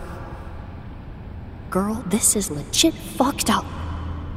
This isn't what you do. But then the intercom just over the doorbell crackled to life. I blinked, returned my attention to the here and now. Mr. McPatrick? I summoned my go-to innocent inquisitive tone out of habit. Hello? No, who are you? Tara Anders, I said, somehow relieved and crestfallen at once. I'm sorry. I was hoping for a word with Mr. McPatrick. I'm the host of a show called... Yes, Miss Anders. I can see your reels from here. Does Mr. McPatrick know you? I glanced again at the glass that framed either side of the door. I didn't see anyone. Are you his daughter? His granddaughter, Clarissa? No, I don't actually know Mr. McPatrick, but... He won't see you, Miss Anders. I turned my head down, studied my feet, then turned my head back up. He's still here, then. Miss, maybe you could just ask him? I mean, I'm sure Mr. McPatrick can speak for... The car was hers. Of course. If she wasn't a member of Mr. McPatrick's family, she'd be... Miss Anders, it's my job to look after Mr. McPatrick. I know his wishes. You ain't the first nosy bitch to come prowling around here. I suggest you leave. I let it run off me. Nothing personal, I reminded myself. Then, from far away, another child's voice, younger than the others. Ready or not, here I come. Zachary. I thought. That's Zachary Blake. One question. I shouted into the intercom before I could stop myself. Just for you, miss, please. I won't bother Mr. McPatrick. Just one question. I promise. Yes, Miss Anders, I do. I hear them all the time.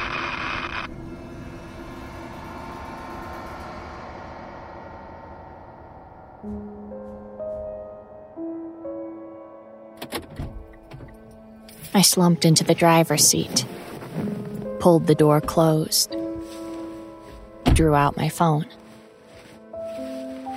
hit the stop button, then the play arrow. At 3 minutes and 30 seconds, I heard it again.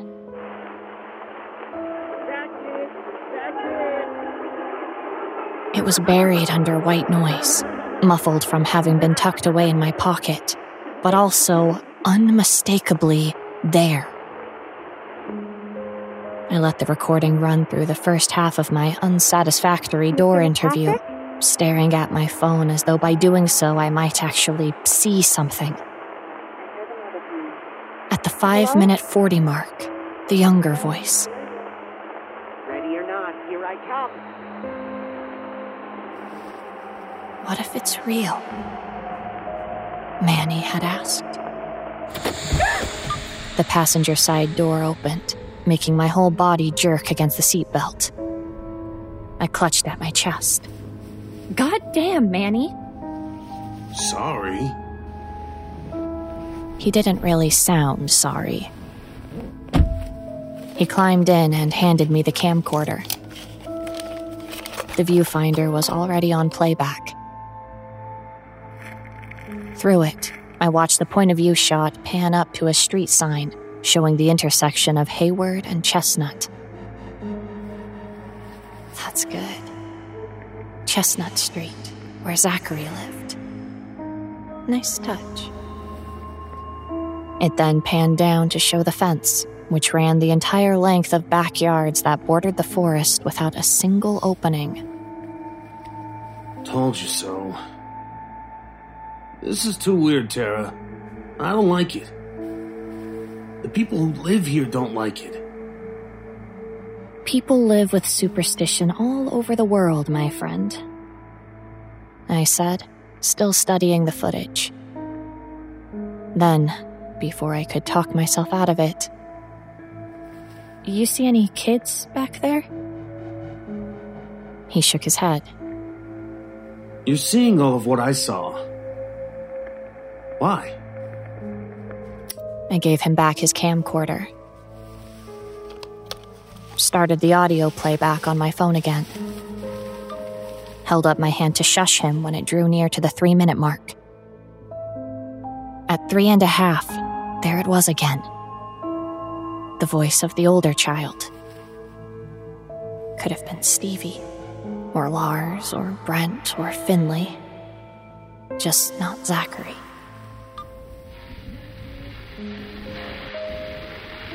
But the voice was even quieter this time, harder to make out, as though that part of the audio, just that one voice, nothing else, had somehow degraded over the last 5 minutes, as if that were even possible with a digital recording.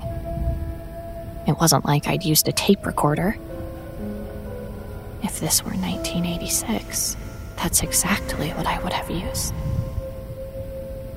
Manny tried to butt in again. I showed him my hand, and he desisted. By all I'd heard from people who believe in this sort of thing, It takes effort for the dead to project into the living world. I know his wishes. They fade in and out. You ain't the first nosy bitch to come prowling around here. We waited for the next snippet. Suggest you leave. Zachary's voice was suddenly faint, clipped, and incomplete.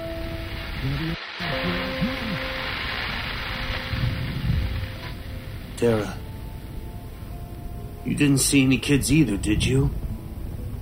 One question. I tapped stop. Looked at my phone instead of at him. No. That's it.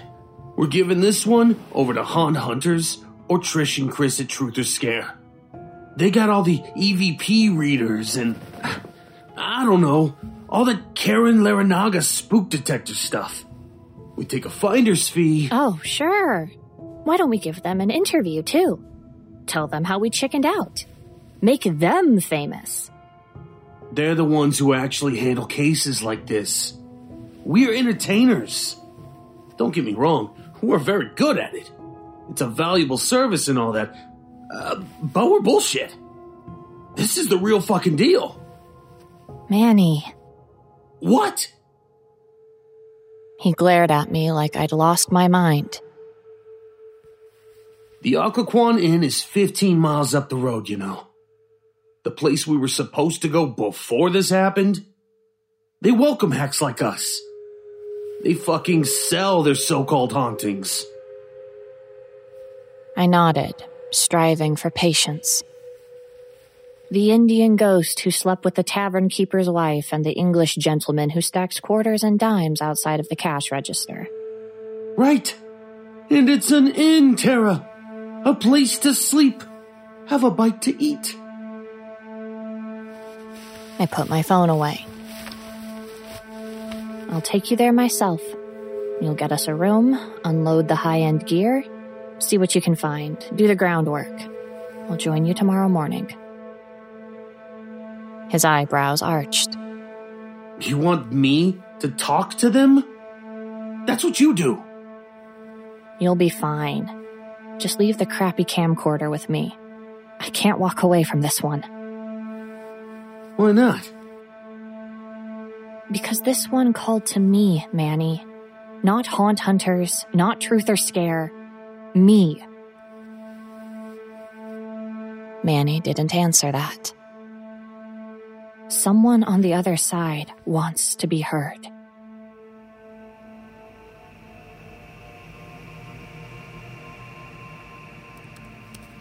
The initial Google search didn't turn up anything on Johnny Blackjack or the flashlight tag murders. I did locate some basic information on the missing kids, including their names and the date of their so-called disappearance. Within a year, apparently, 3 of the 4 families had moved away to places unknown. No explanation. That's unlikely. I couldn't help but think. Why would they do that if their kids were still missing? That had been Sunday, the day after my last correspondence from Zach Black. The information had come from the Clearwater Chronicle, an old newspaper no longer in circulation.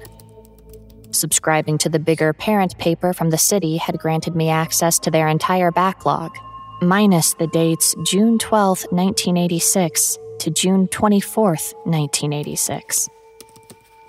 It was a complete whitewash, obvious to anyone who went looking.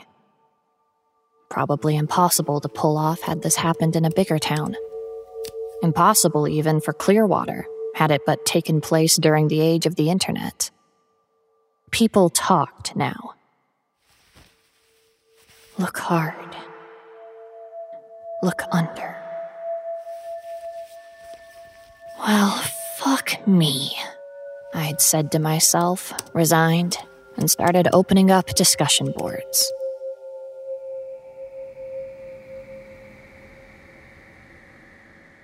On June 5th, 2006, the following post appeared on the Urban Legends of Northern Virginia message board. Johnny Blackjack always comes back. It was only a heading with no story to follow, no explanation of any kind. The first responses were every bit as bemused and perplexed as one might expect. Example, from Ghostbuster 2K. Okay, that's cryptic as fuck. But then, after scrolling way down to the 11th of June, from Final Girl 101, it's the old story from Clearwater about the flashlight tag murders. The one kid they found said some phantom called Johnny Blackjack killed the others. It was all over the news, until it wasn't. The kid, Zachary something, got institutionalized, and they scrubbed the story. From Ghostbuster 2K. They scrubbed the story. Always they. The great, mysterious, mythical they. From Final Girl 101. They never found his friends. The papers printed what really happened the morning after. Zachary's story. It was right out there for a while, until it wasn't. Everyone in Clearwater knows what Johnny Blackjack did to those poor boys. From Ghostbuster 2K. And what is that? From Final Girl 101. He tore them apart. From Ghostbuster 2K. With what? He'd need a chainsaw. From Final Girl 101. His hands.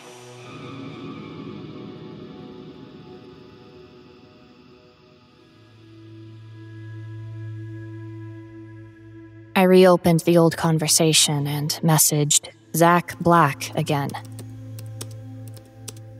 You there? I didn't expect he would answer right away. He'd sure taken his time after I'd originally reached out to him on Friday. On this occasion, however, he responded immediately. I'm here. Have you finished your homework? I shrugged, then typed. Still working on it. Who are you? What's your name? Your real one. Zachary Blake.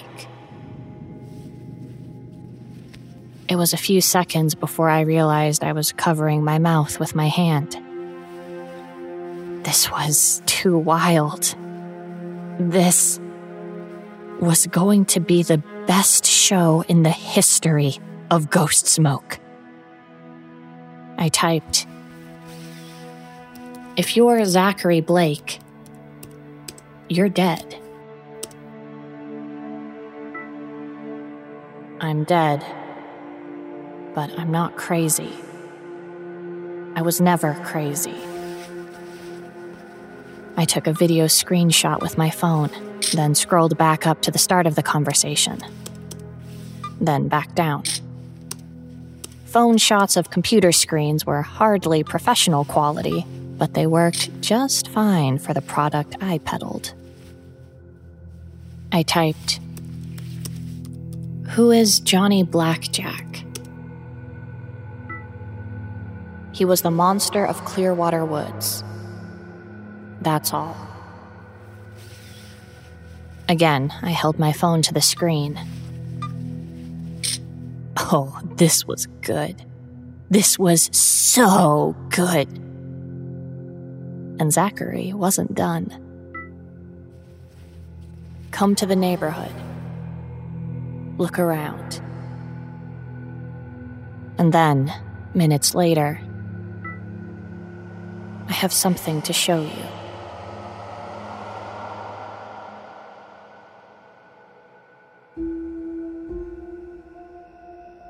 Now, here I was, standing alone at the intersection of Chestnut Street and Hayward Cove at 8 p.m., right where the fence without a gate ended.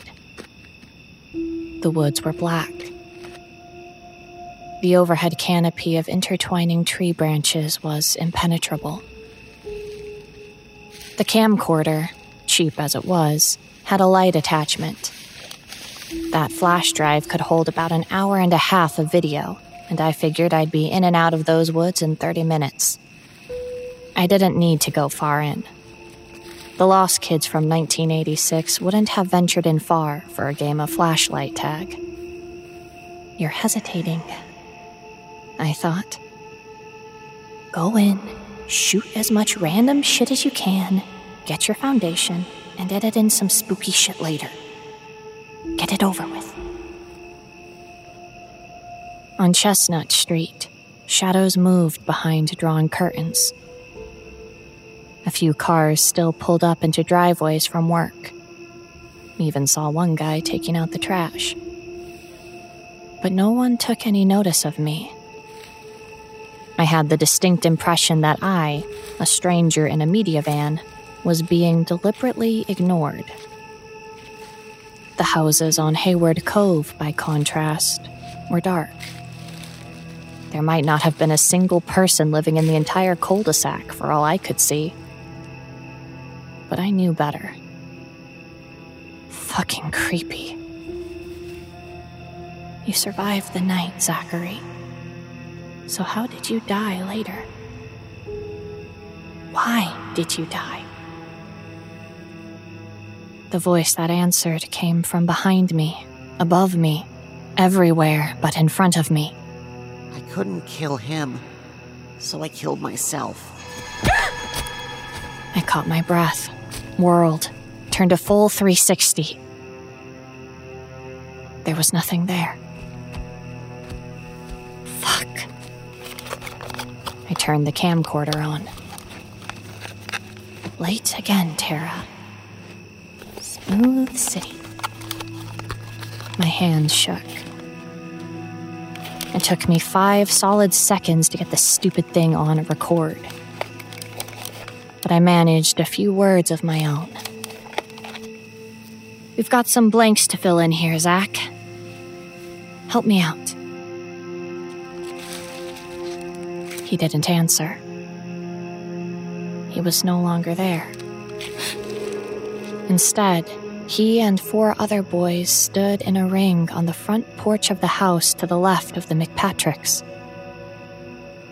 All 5 were dressed in black. Made sense for a game of flashlight tag. But Zachary was easy to pick out. He was shorter than the others, his wide eyes studying the 5 closed fists, including his own, that met at the center of their circle as one of the older boys tapped them one at a time in turn with his free hand. 1 potato, 2 potato, 3 potato, 4. I can see them, I thought, raising the camcorder, pointing it. They're here. Holy God, just look at them. 5 potato, 6 potato, 7 potato, 4. The final tap put one of the older ones outside of the circle. He stepped back, grinning buck teeth. Of all of them, Zach was the only one who looked nervous. Was no one else seeing this? Keeping the camcorder trained on the potato game, I quickly looked around. The cul-de-sac was alive with house lights. The driveways had cars in them, mostly from the 70s and early 80s. The corner street sign read, Lakeview Way. Suddenly, 3 of the kids were running. The potato game had ended. And I knew, without knowing how, that the dark-haired boy who'd tapped out the count was Lars. I was sure of it.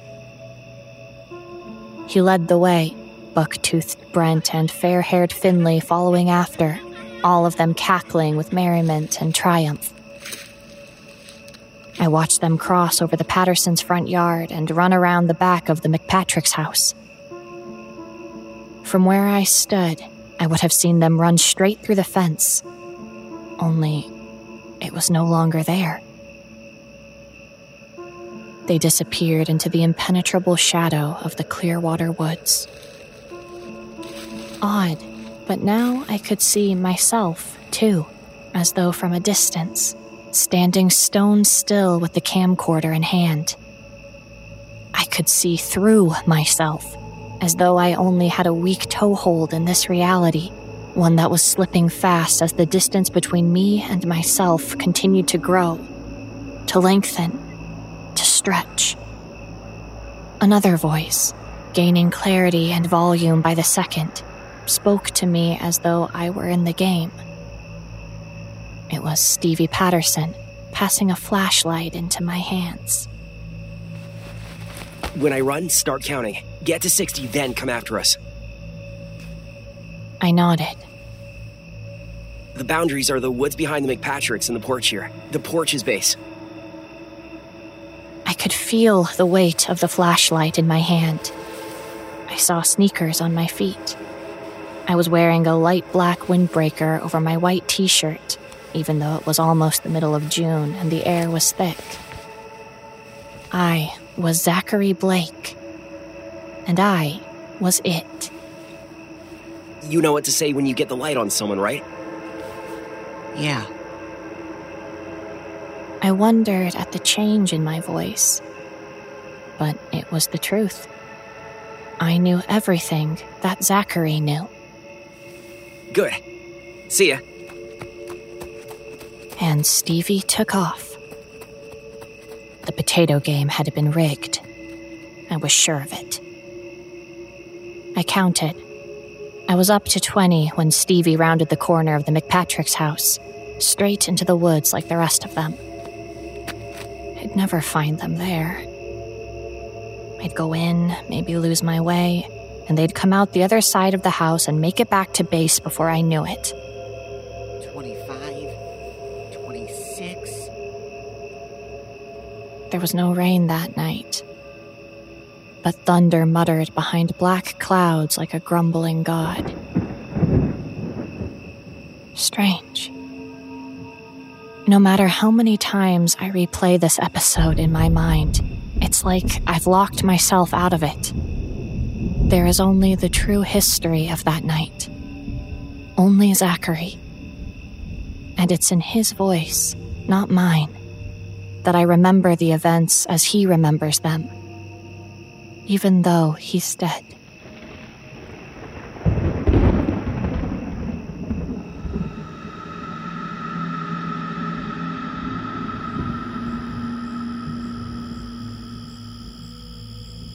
Win, I told myself. Catch them. Just one. I can catch just one. At 35, I grew tired of counting. I switched on the flashlight, turned to face the woods, and held the beam under my chin as I shouted into the night. Ready or not, here I come! My voice, though it belonged to a child, rang strong in my ears. My heart swelled with determination. I bounded off the porch and set after them. They went that way. And I stopped. Turned off the light. They'd expect me to follow them right over Mr. McPatrick's yard, tracing their exact path. No good. A kid could get into those woods from anywhere. I doubled back, went around the far side of Stevie's house instead, where the backyard rose and provided me some extra cover. A chance to catch at least one of them unawares. Heck, they might come running this way, might run right into me. Ahead, atop the rise, the trees were black towers with 1,000 interlaced black arms. I slowed, staring up at them. Nothing to be afraid of, I thought. These are the same trees as in the daytime. Been in here 1,000 times. I went in, leaving the light off. The darkness of the woods engulfed me. But then the sky flashed, a shuddering pulse that soon died away. Dim thunder followed, but I hardly noticed. In that moment, I thought I saw a shadow high up in the trees, like a man in a long jacket swinging from branch to branch. First by one hand, then by another, and then I screamed, probably giving myself away. And, yup, sure enough, I could hear them laughing. One of them, anyway. Sounded like Lars. But that shadow, that thing, had been swinging tree to tree, not only with his hands, but with his tongue. It had reached right out of his head like he was a freaking lizard or something. Just seeing things. Don't be a pussy. I wanted to quit and go home, watch TV, anything. Most of all, I wanted out of the woods. The once familiar forest had become a misty black labyrinth thick with evil. And somehow, I was already deep in them, the house lights behind me far away. But I had a thing to do. So I crept forward, tightening my grip on the flashlight. Another flash lit up a small but steep hill right in front of me. The trees grew less thickly here. I started up it right away. I had to scramble part of the way, using my hands almost as much as my feet. The earth was soft from yesterday's rain. I felt the dirt that was almost mud cake my hands, squelching over the flashlight. My pants and jacket cuffs were right in it. Oh, Mom was going to be pissed. I kept going. Make the catch and make it quick, I told myself. This is where the laughing came from. You didn't hear anyone leave. Then, just as I drew near to the top, something amazing happened. One of the hiders stood up and tried to run for it. In the darkness, I heard more than saw this happen. Whoever it was, he was only feet away, running recklessly fast. I held up the flashlight and clicked it on. Pointed. And unable to believe my luck. 1, 2, 3. I see Lars! But Lars kept going until he passed over the hill and out of my sight. I heard him fall, then yelp in surprise or pain. Served him right. More noise, then more yelps, but muffled like he was holding his hand over his mouth to keep quiet. Come on, Lars, you're it.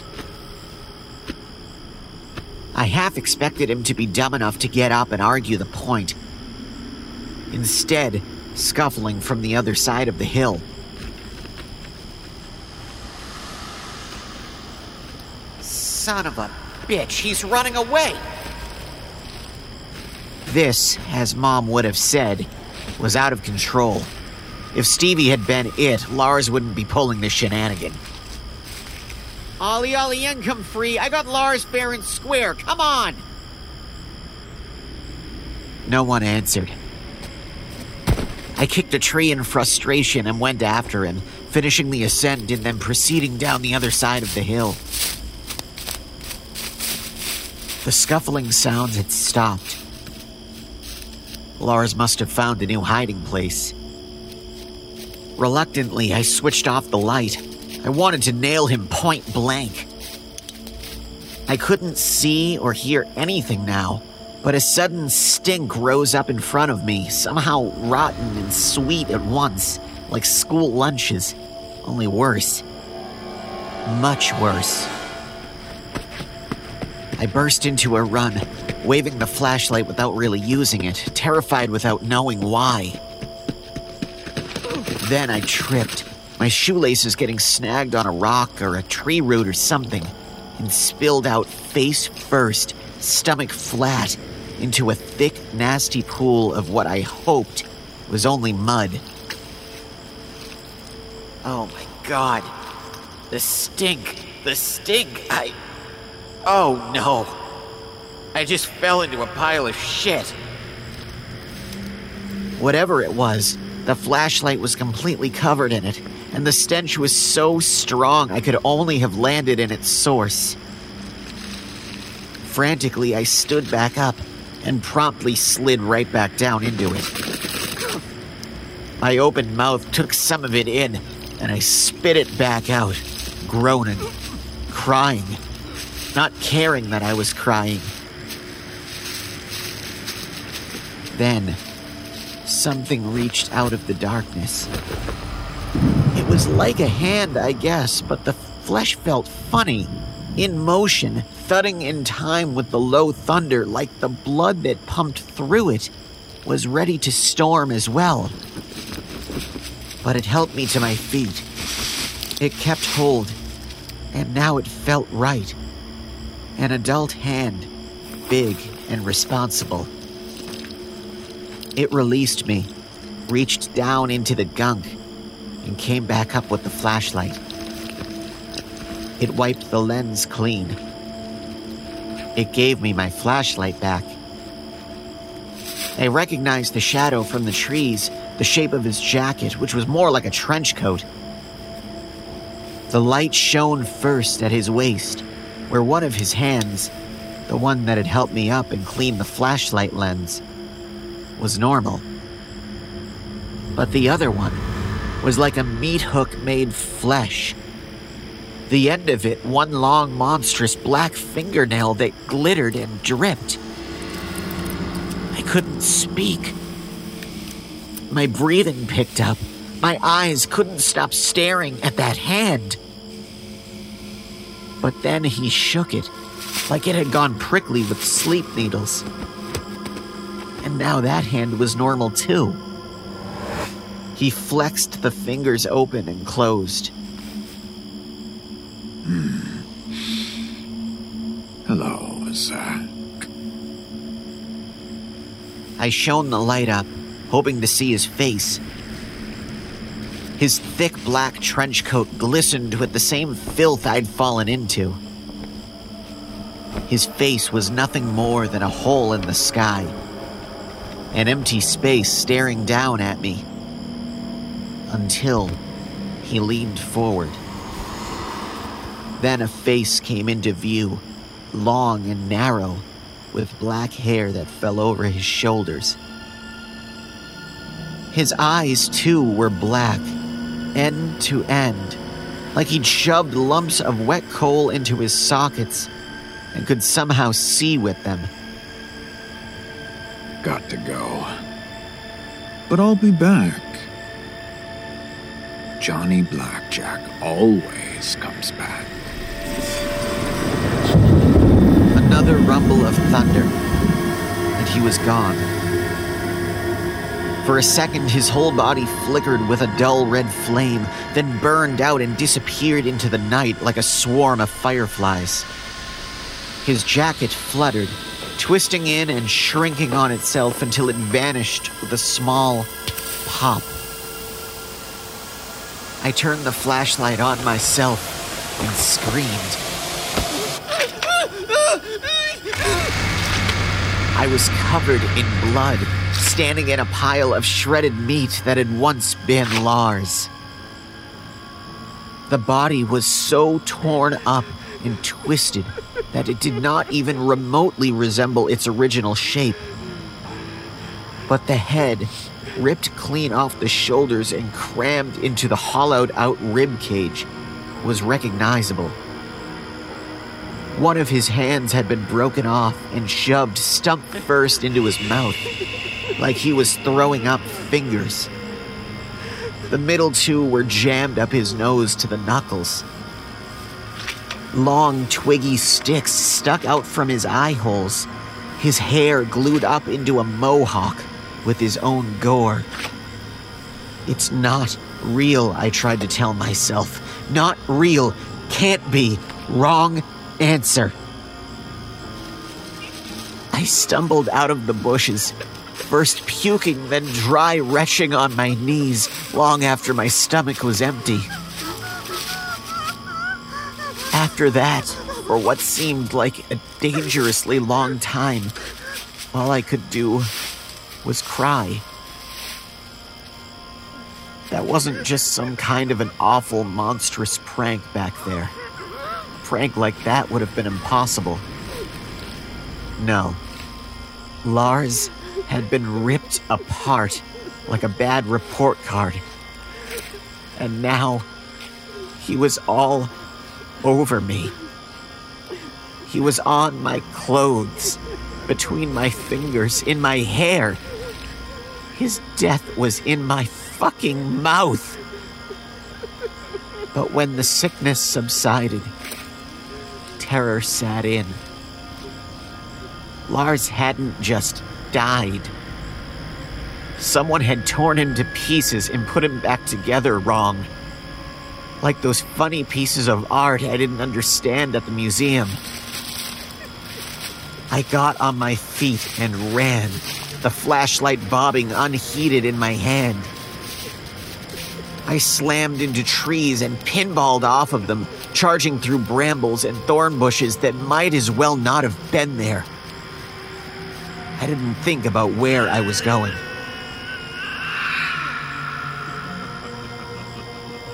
More screams, different screams, and laughter. I couldn't tell if I was hearing it or remembering it, or if my mind was just making up noises and throwing them around between my ears.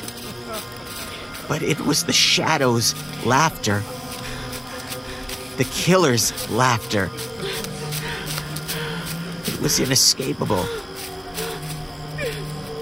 I had to stop. I'd run myself out of breath. I was dizzy and I hurt everywhere.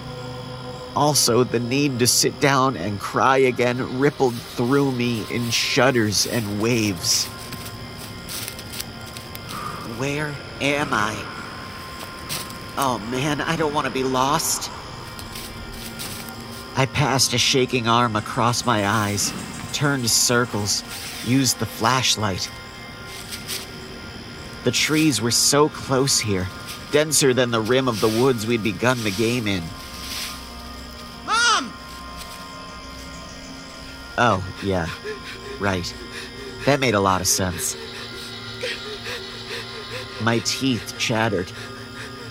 I was sure I was a total mess, and I was wearing that terrible stink. School lunches. God help me, please. I moved the flashlight slower this time, hoping to catch sight of something familiar, anything, fighting the urge to lie down, close my eyes, and hope for the best. The flashlight settled over Finley and Brent. They'd been propped up in a sitting position against an oak tree. Must have passed the light over their heads the first time. I wailed in disbelief. The shadow had disemboweled them, then decorated the lower branches with their guts, hanging them in shiny, wet ribbons that dribbled blood onto the forest floor, which puckered up in little mounds like anthills and drank it. Their arms were about each other's shoulders, their heads tilted together, pals to the end. Finley's mouth was open. A fly buzzed out of it, hovered for a second or two as though unsure of itself, and then went back in. The world swayed. My brain felt as though it was turning circles inside my skull. I'm fainting, I thought. Oh, good. Yeah. But I didn't faint, and the world started to clear. Well, this game is totally shot. That thought got me giggling, and that brought the tears again. I latched onto a tree, trying to stay up to gather myself. The crying was violent now. I was convulsing and gasping in it. Surely it would never stop. No way. Not after this. I summoned the strength to yell. Stevie! When that got me nothing, I added volume. Stevie! What? Are you giving up already, you pansy? I didn't answer. I bolted in the direction of that voice, fast as I had ever run in my life. Yet it felt like slow motion, like running in a dream. Everything was unreal now.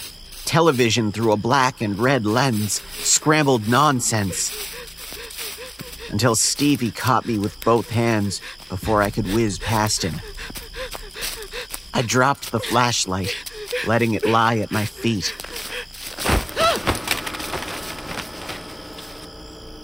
Well? I wheeled around, blinking and breathless, unable to talk. Zach? Zach, what is it? Stevie! Oh, Stevie! Lars, he's... Finley! Brent! But after that, I couldn't get out anything that he would understand. It was all mashed together in my mind, too much to say. Words kept coming, but I knew they didn't make any sense. Wait, what? Zach, what the fuck? Dead! I finally blurted and pretty much fell on him, wrapping my arms around him and holding on as tight as I could. I could feel blood seeping off of myself and into Stevie's jacket.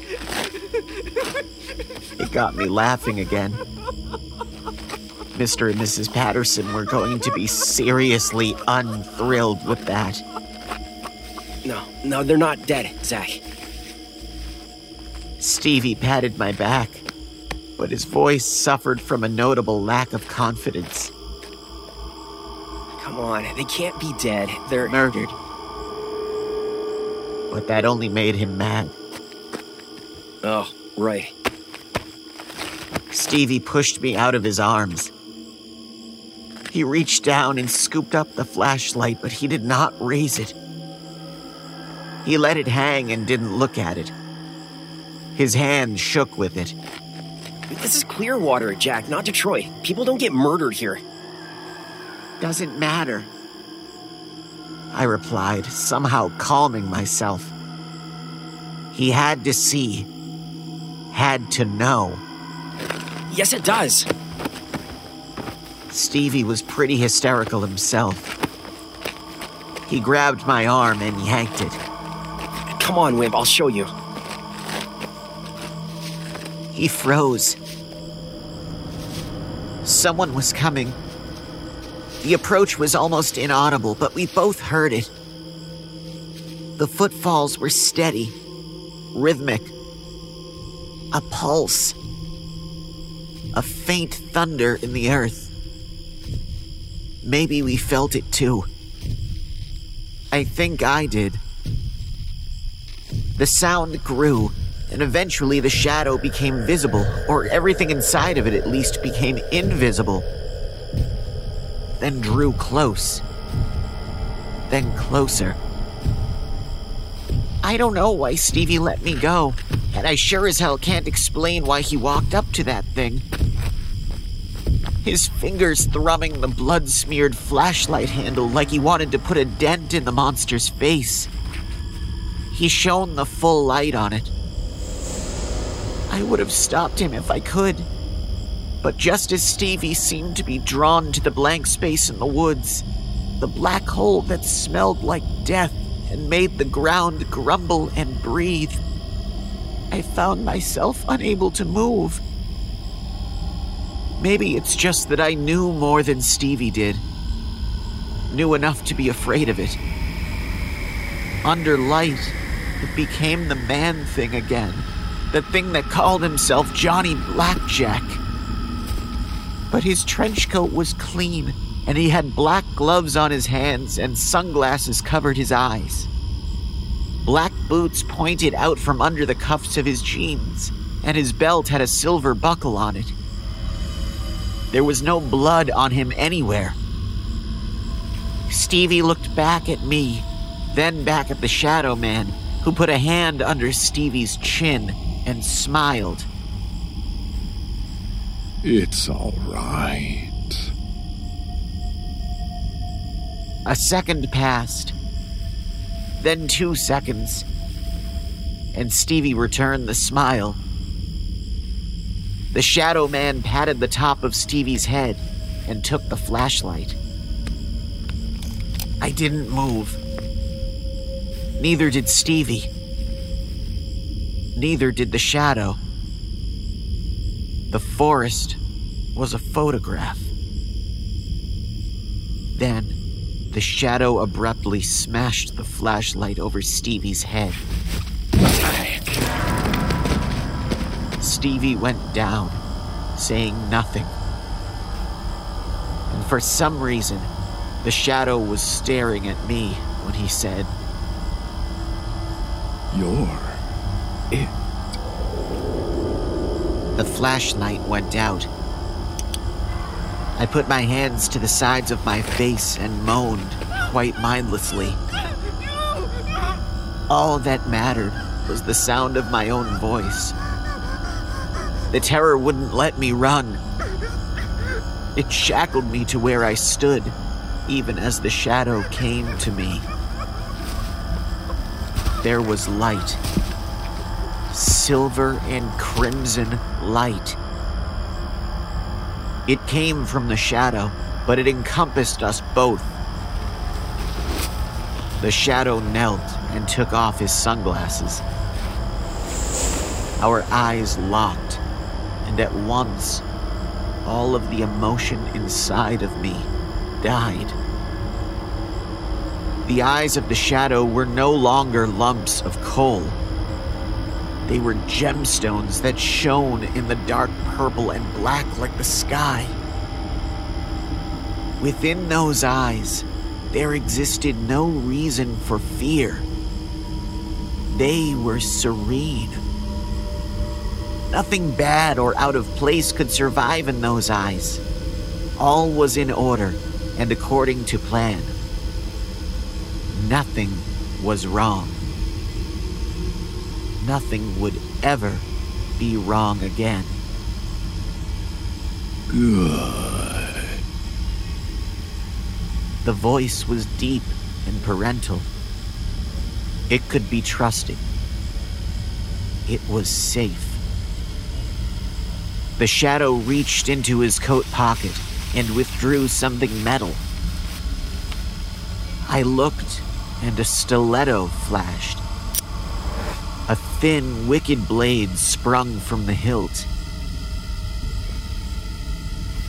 You and I are going to be friends, Zach. Best friends in your dreams. Tell me, what's my name? I opened my mouth to answer, but nothing came out. The Shadow cupped my face with his left hand, the one that had looked like a meat hook earlier, not the hand with the knife.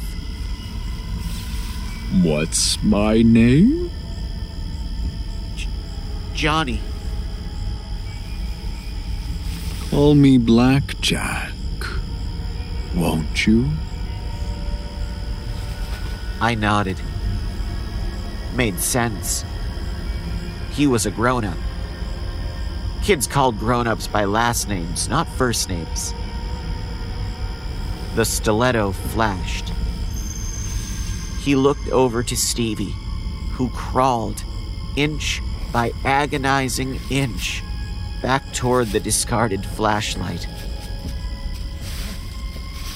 My goodness. He caught Stevie by the sneaker and hauled him back into play. Isn't this dramatic? Aw, man. Aw, shit. Let me go, mister. Blackjack stood up and used the heel of his boot to push Stevie onto his back. Stevie gazed up at him, dazed, myopic, hardly conscious, until his eyes suddenly fixed on the knife, which Blackjack switched over to his right hand. Oh, please, mister, let me go. I won't tell anyone. Blackjack opened Stevie's jacket and pulled up his shirt. No, you won't. I watched with perfect calm. I knew what was happening, but it didn't matter. Nothing did. But you will. Blackjack winked back at me over his shoulder. You'll try to, anyway. Who will believe you, I wonder? Stevie's screams were weak, but heartfelt. Your mother? Blackjack drove the knife down into Stevie's stomach without even looking at him. Police!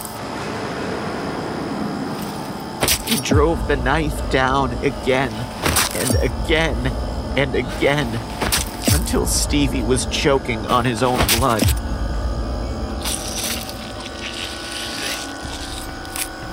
No, I don't think so, Zach.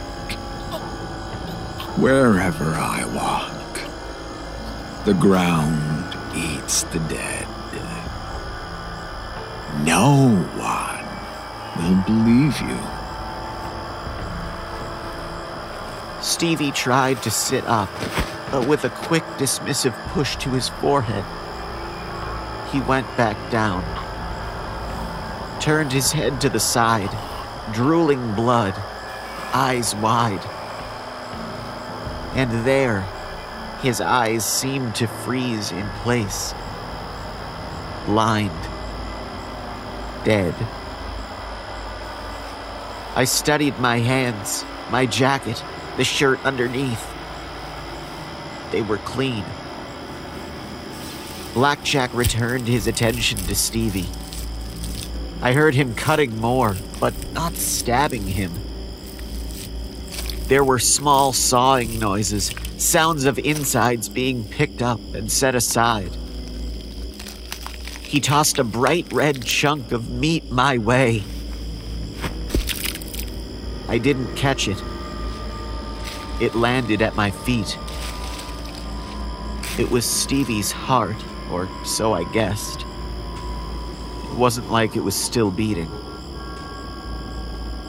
Johnny Blackjack's image flickered like a TV losing its signal.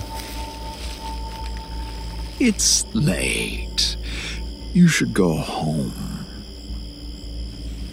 He pointed with the bloody knife.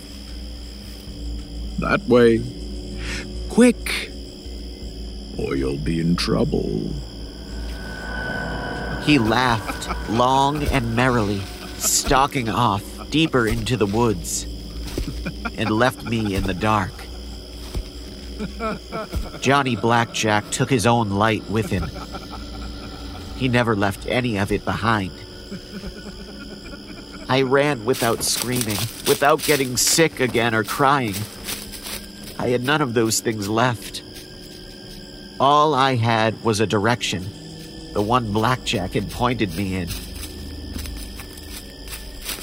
"I'll kill you," I whispered to him in my mind, wondering if he could somehow hear my words like an unspoken prayer.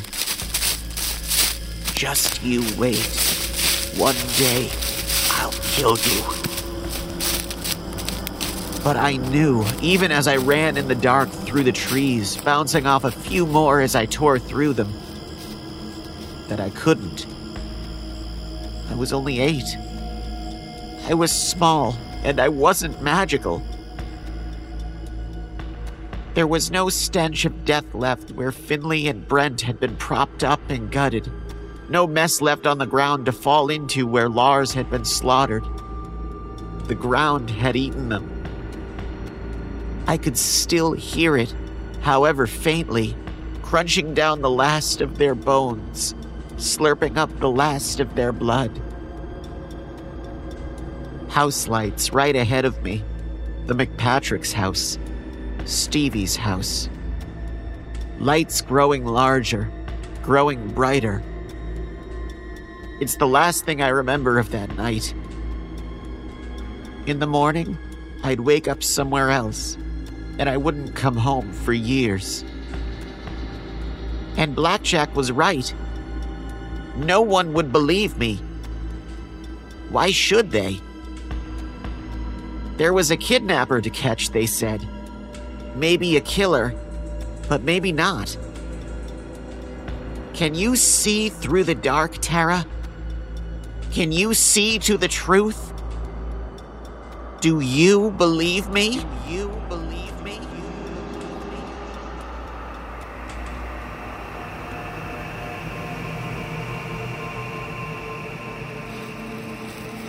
Yes. I opened my eyes. Found the camera again in my hands. It was running, still on record, but the battery was low. And I was right at the end, or the beginning, of the Clearwater Woods. I'd practically run into the fence. What the hell? Laughter in my mind. But not the low, predatory laughter I had heard in those woods when I'd been Zachary Blake. It was the knowing laughter of a battered child's soul. One who had made his point, but taken no pleasure in it. I started off, walking the length of the fence until I reached its end near the corner of Hayward and Chestnut. There was the van, the other houses, the occasional passing car. 21st century cars. All normal. All safe. The final battery bar on the camcorder was blinking.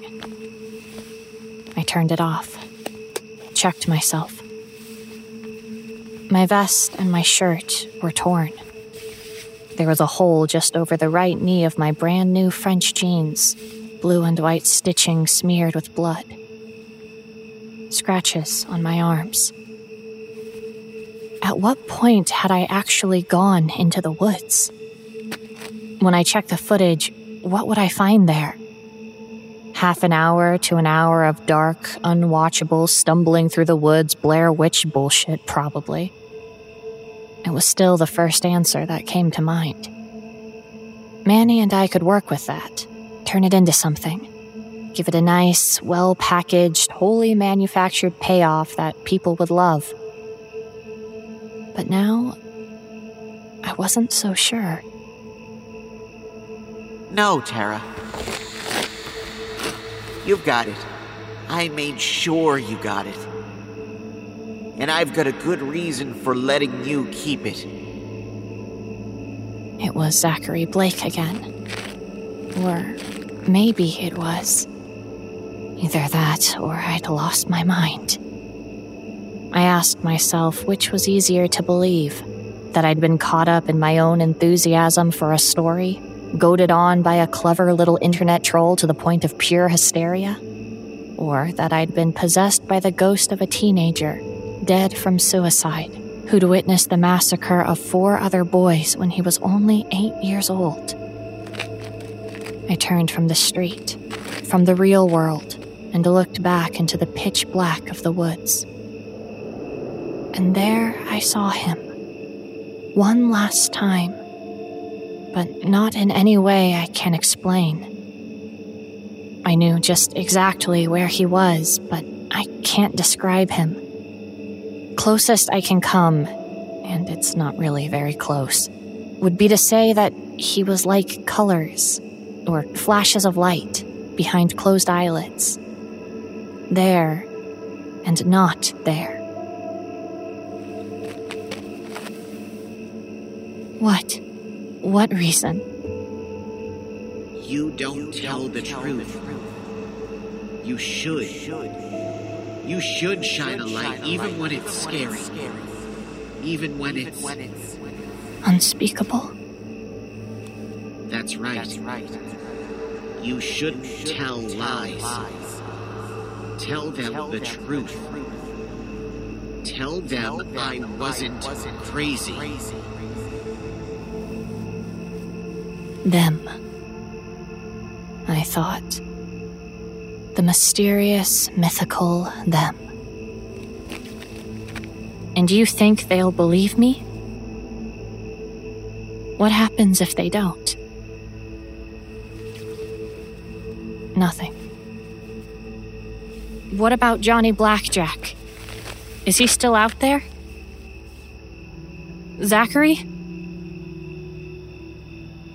But he didn't answer. That was the last I heard from him. The last time I saw him. As of today, anyway.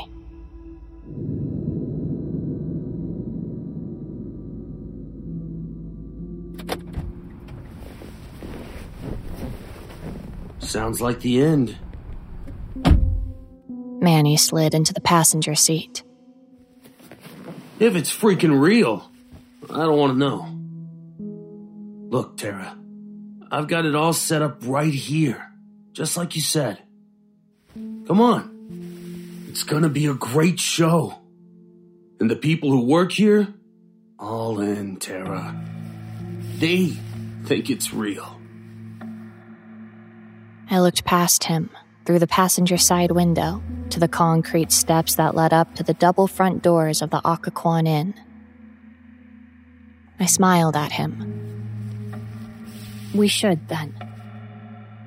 Maybe give them a chance. Let them make their case and not doctor it up.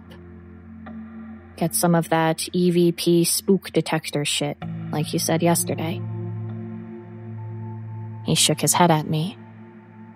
He looked like he thought I'd gone crazy. Tell you what, Manny. I took his hand and squeezed it. I haven't watched this footage yet.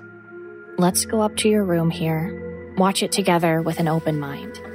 Decide what to do after that. Long silence. I waited through it. Finally, he let out his breath, stared up at the roof of the car. You owe me one. Cool, I said, opening up the driver's side door. It was as good a start as any.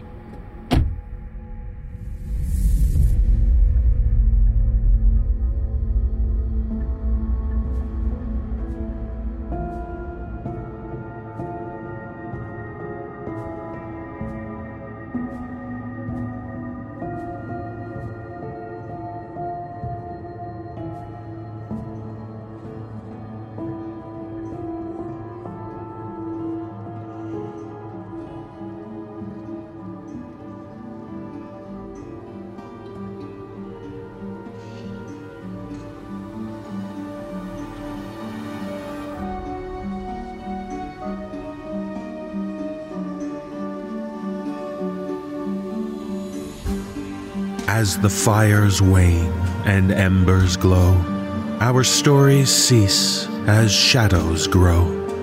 The night is long and darkness deep. Remain with us. Embrace no sleep. The No Sleep podcast is presented by Creative Reason Media. The musical score was composed by Brandon Boone. Our production team is Phil Mikulski, Jeff Clement, and Jesse Cornett. Our creative content manager is Olivia White. Our editor-in-chief is Jessica McAvoy. I'm your host and executive producer, David Cummings. Please visit the NoSleepPodcast.com for show notes and more details about the people who bring you this show. On behalf of everyone at the No Sleep Podcast, we thank you for listening and for being a supportive Season Pass member who is under our spell. This audio production is copyright 2021 and 2022 by Creative Reason Media, Inc., all rights reserved. The copyrights for each story are held by the respective authors. No duplication or reproduction of this audio program is permitted without the written consent of Creative Reason Media, Inc.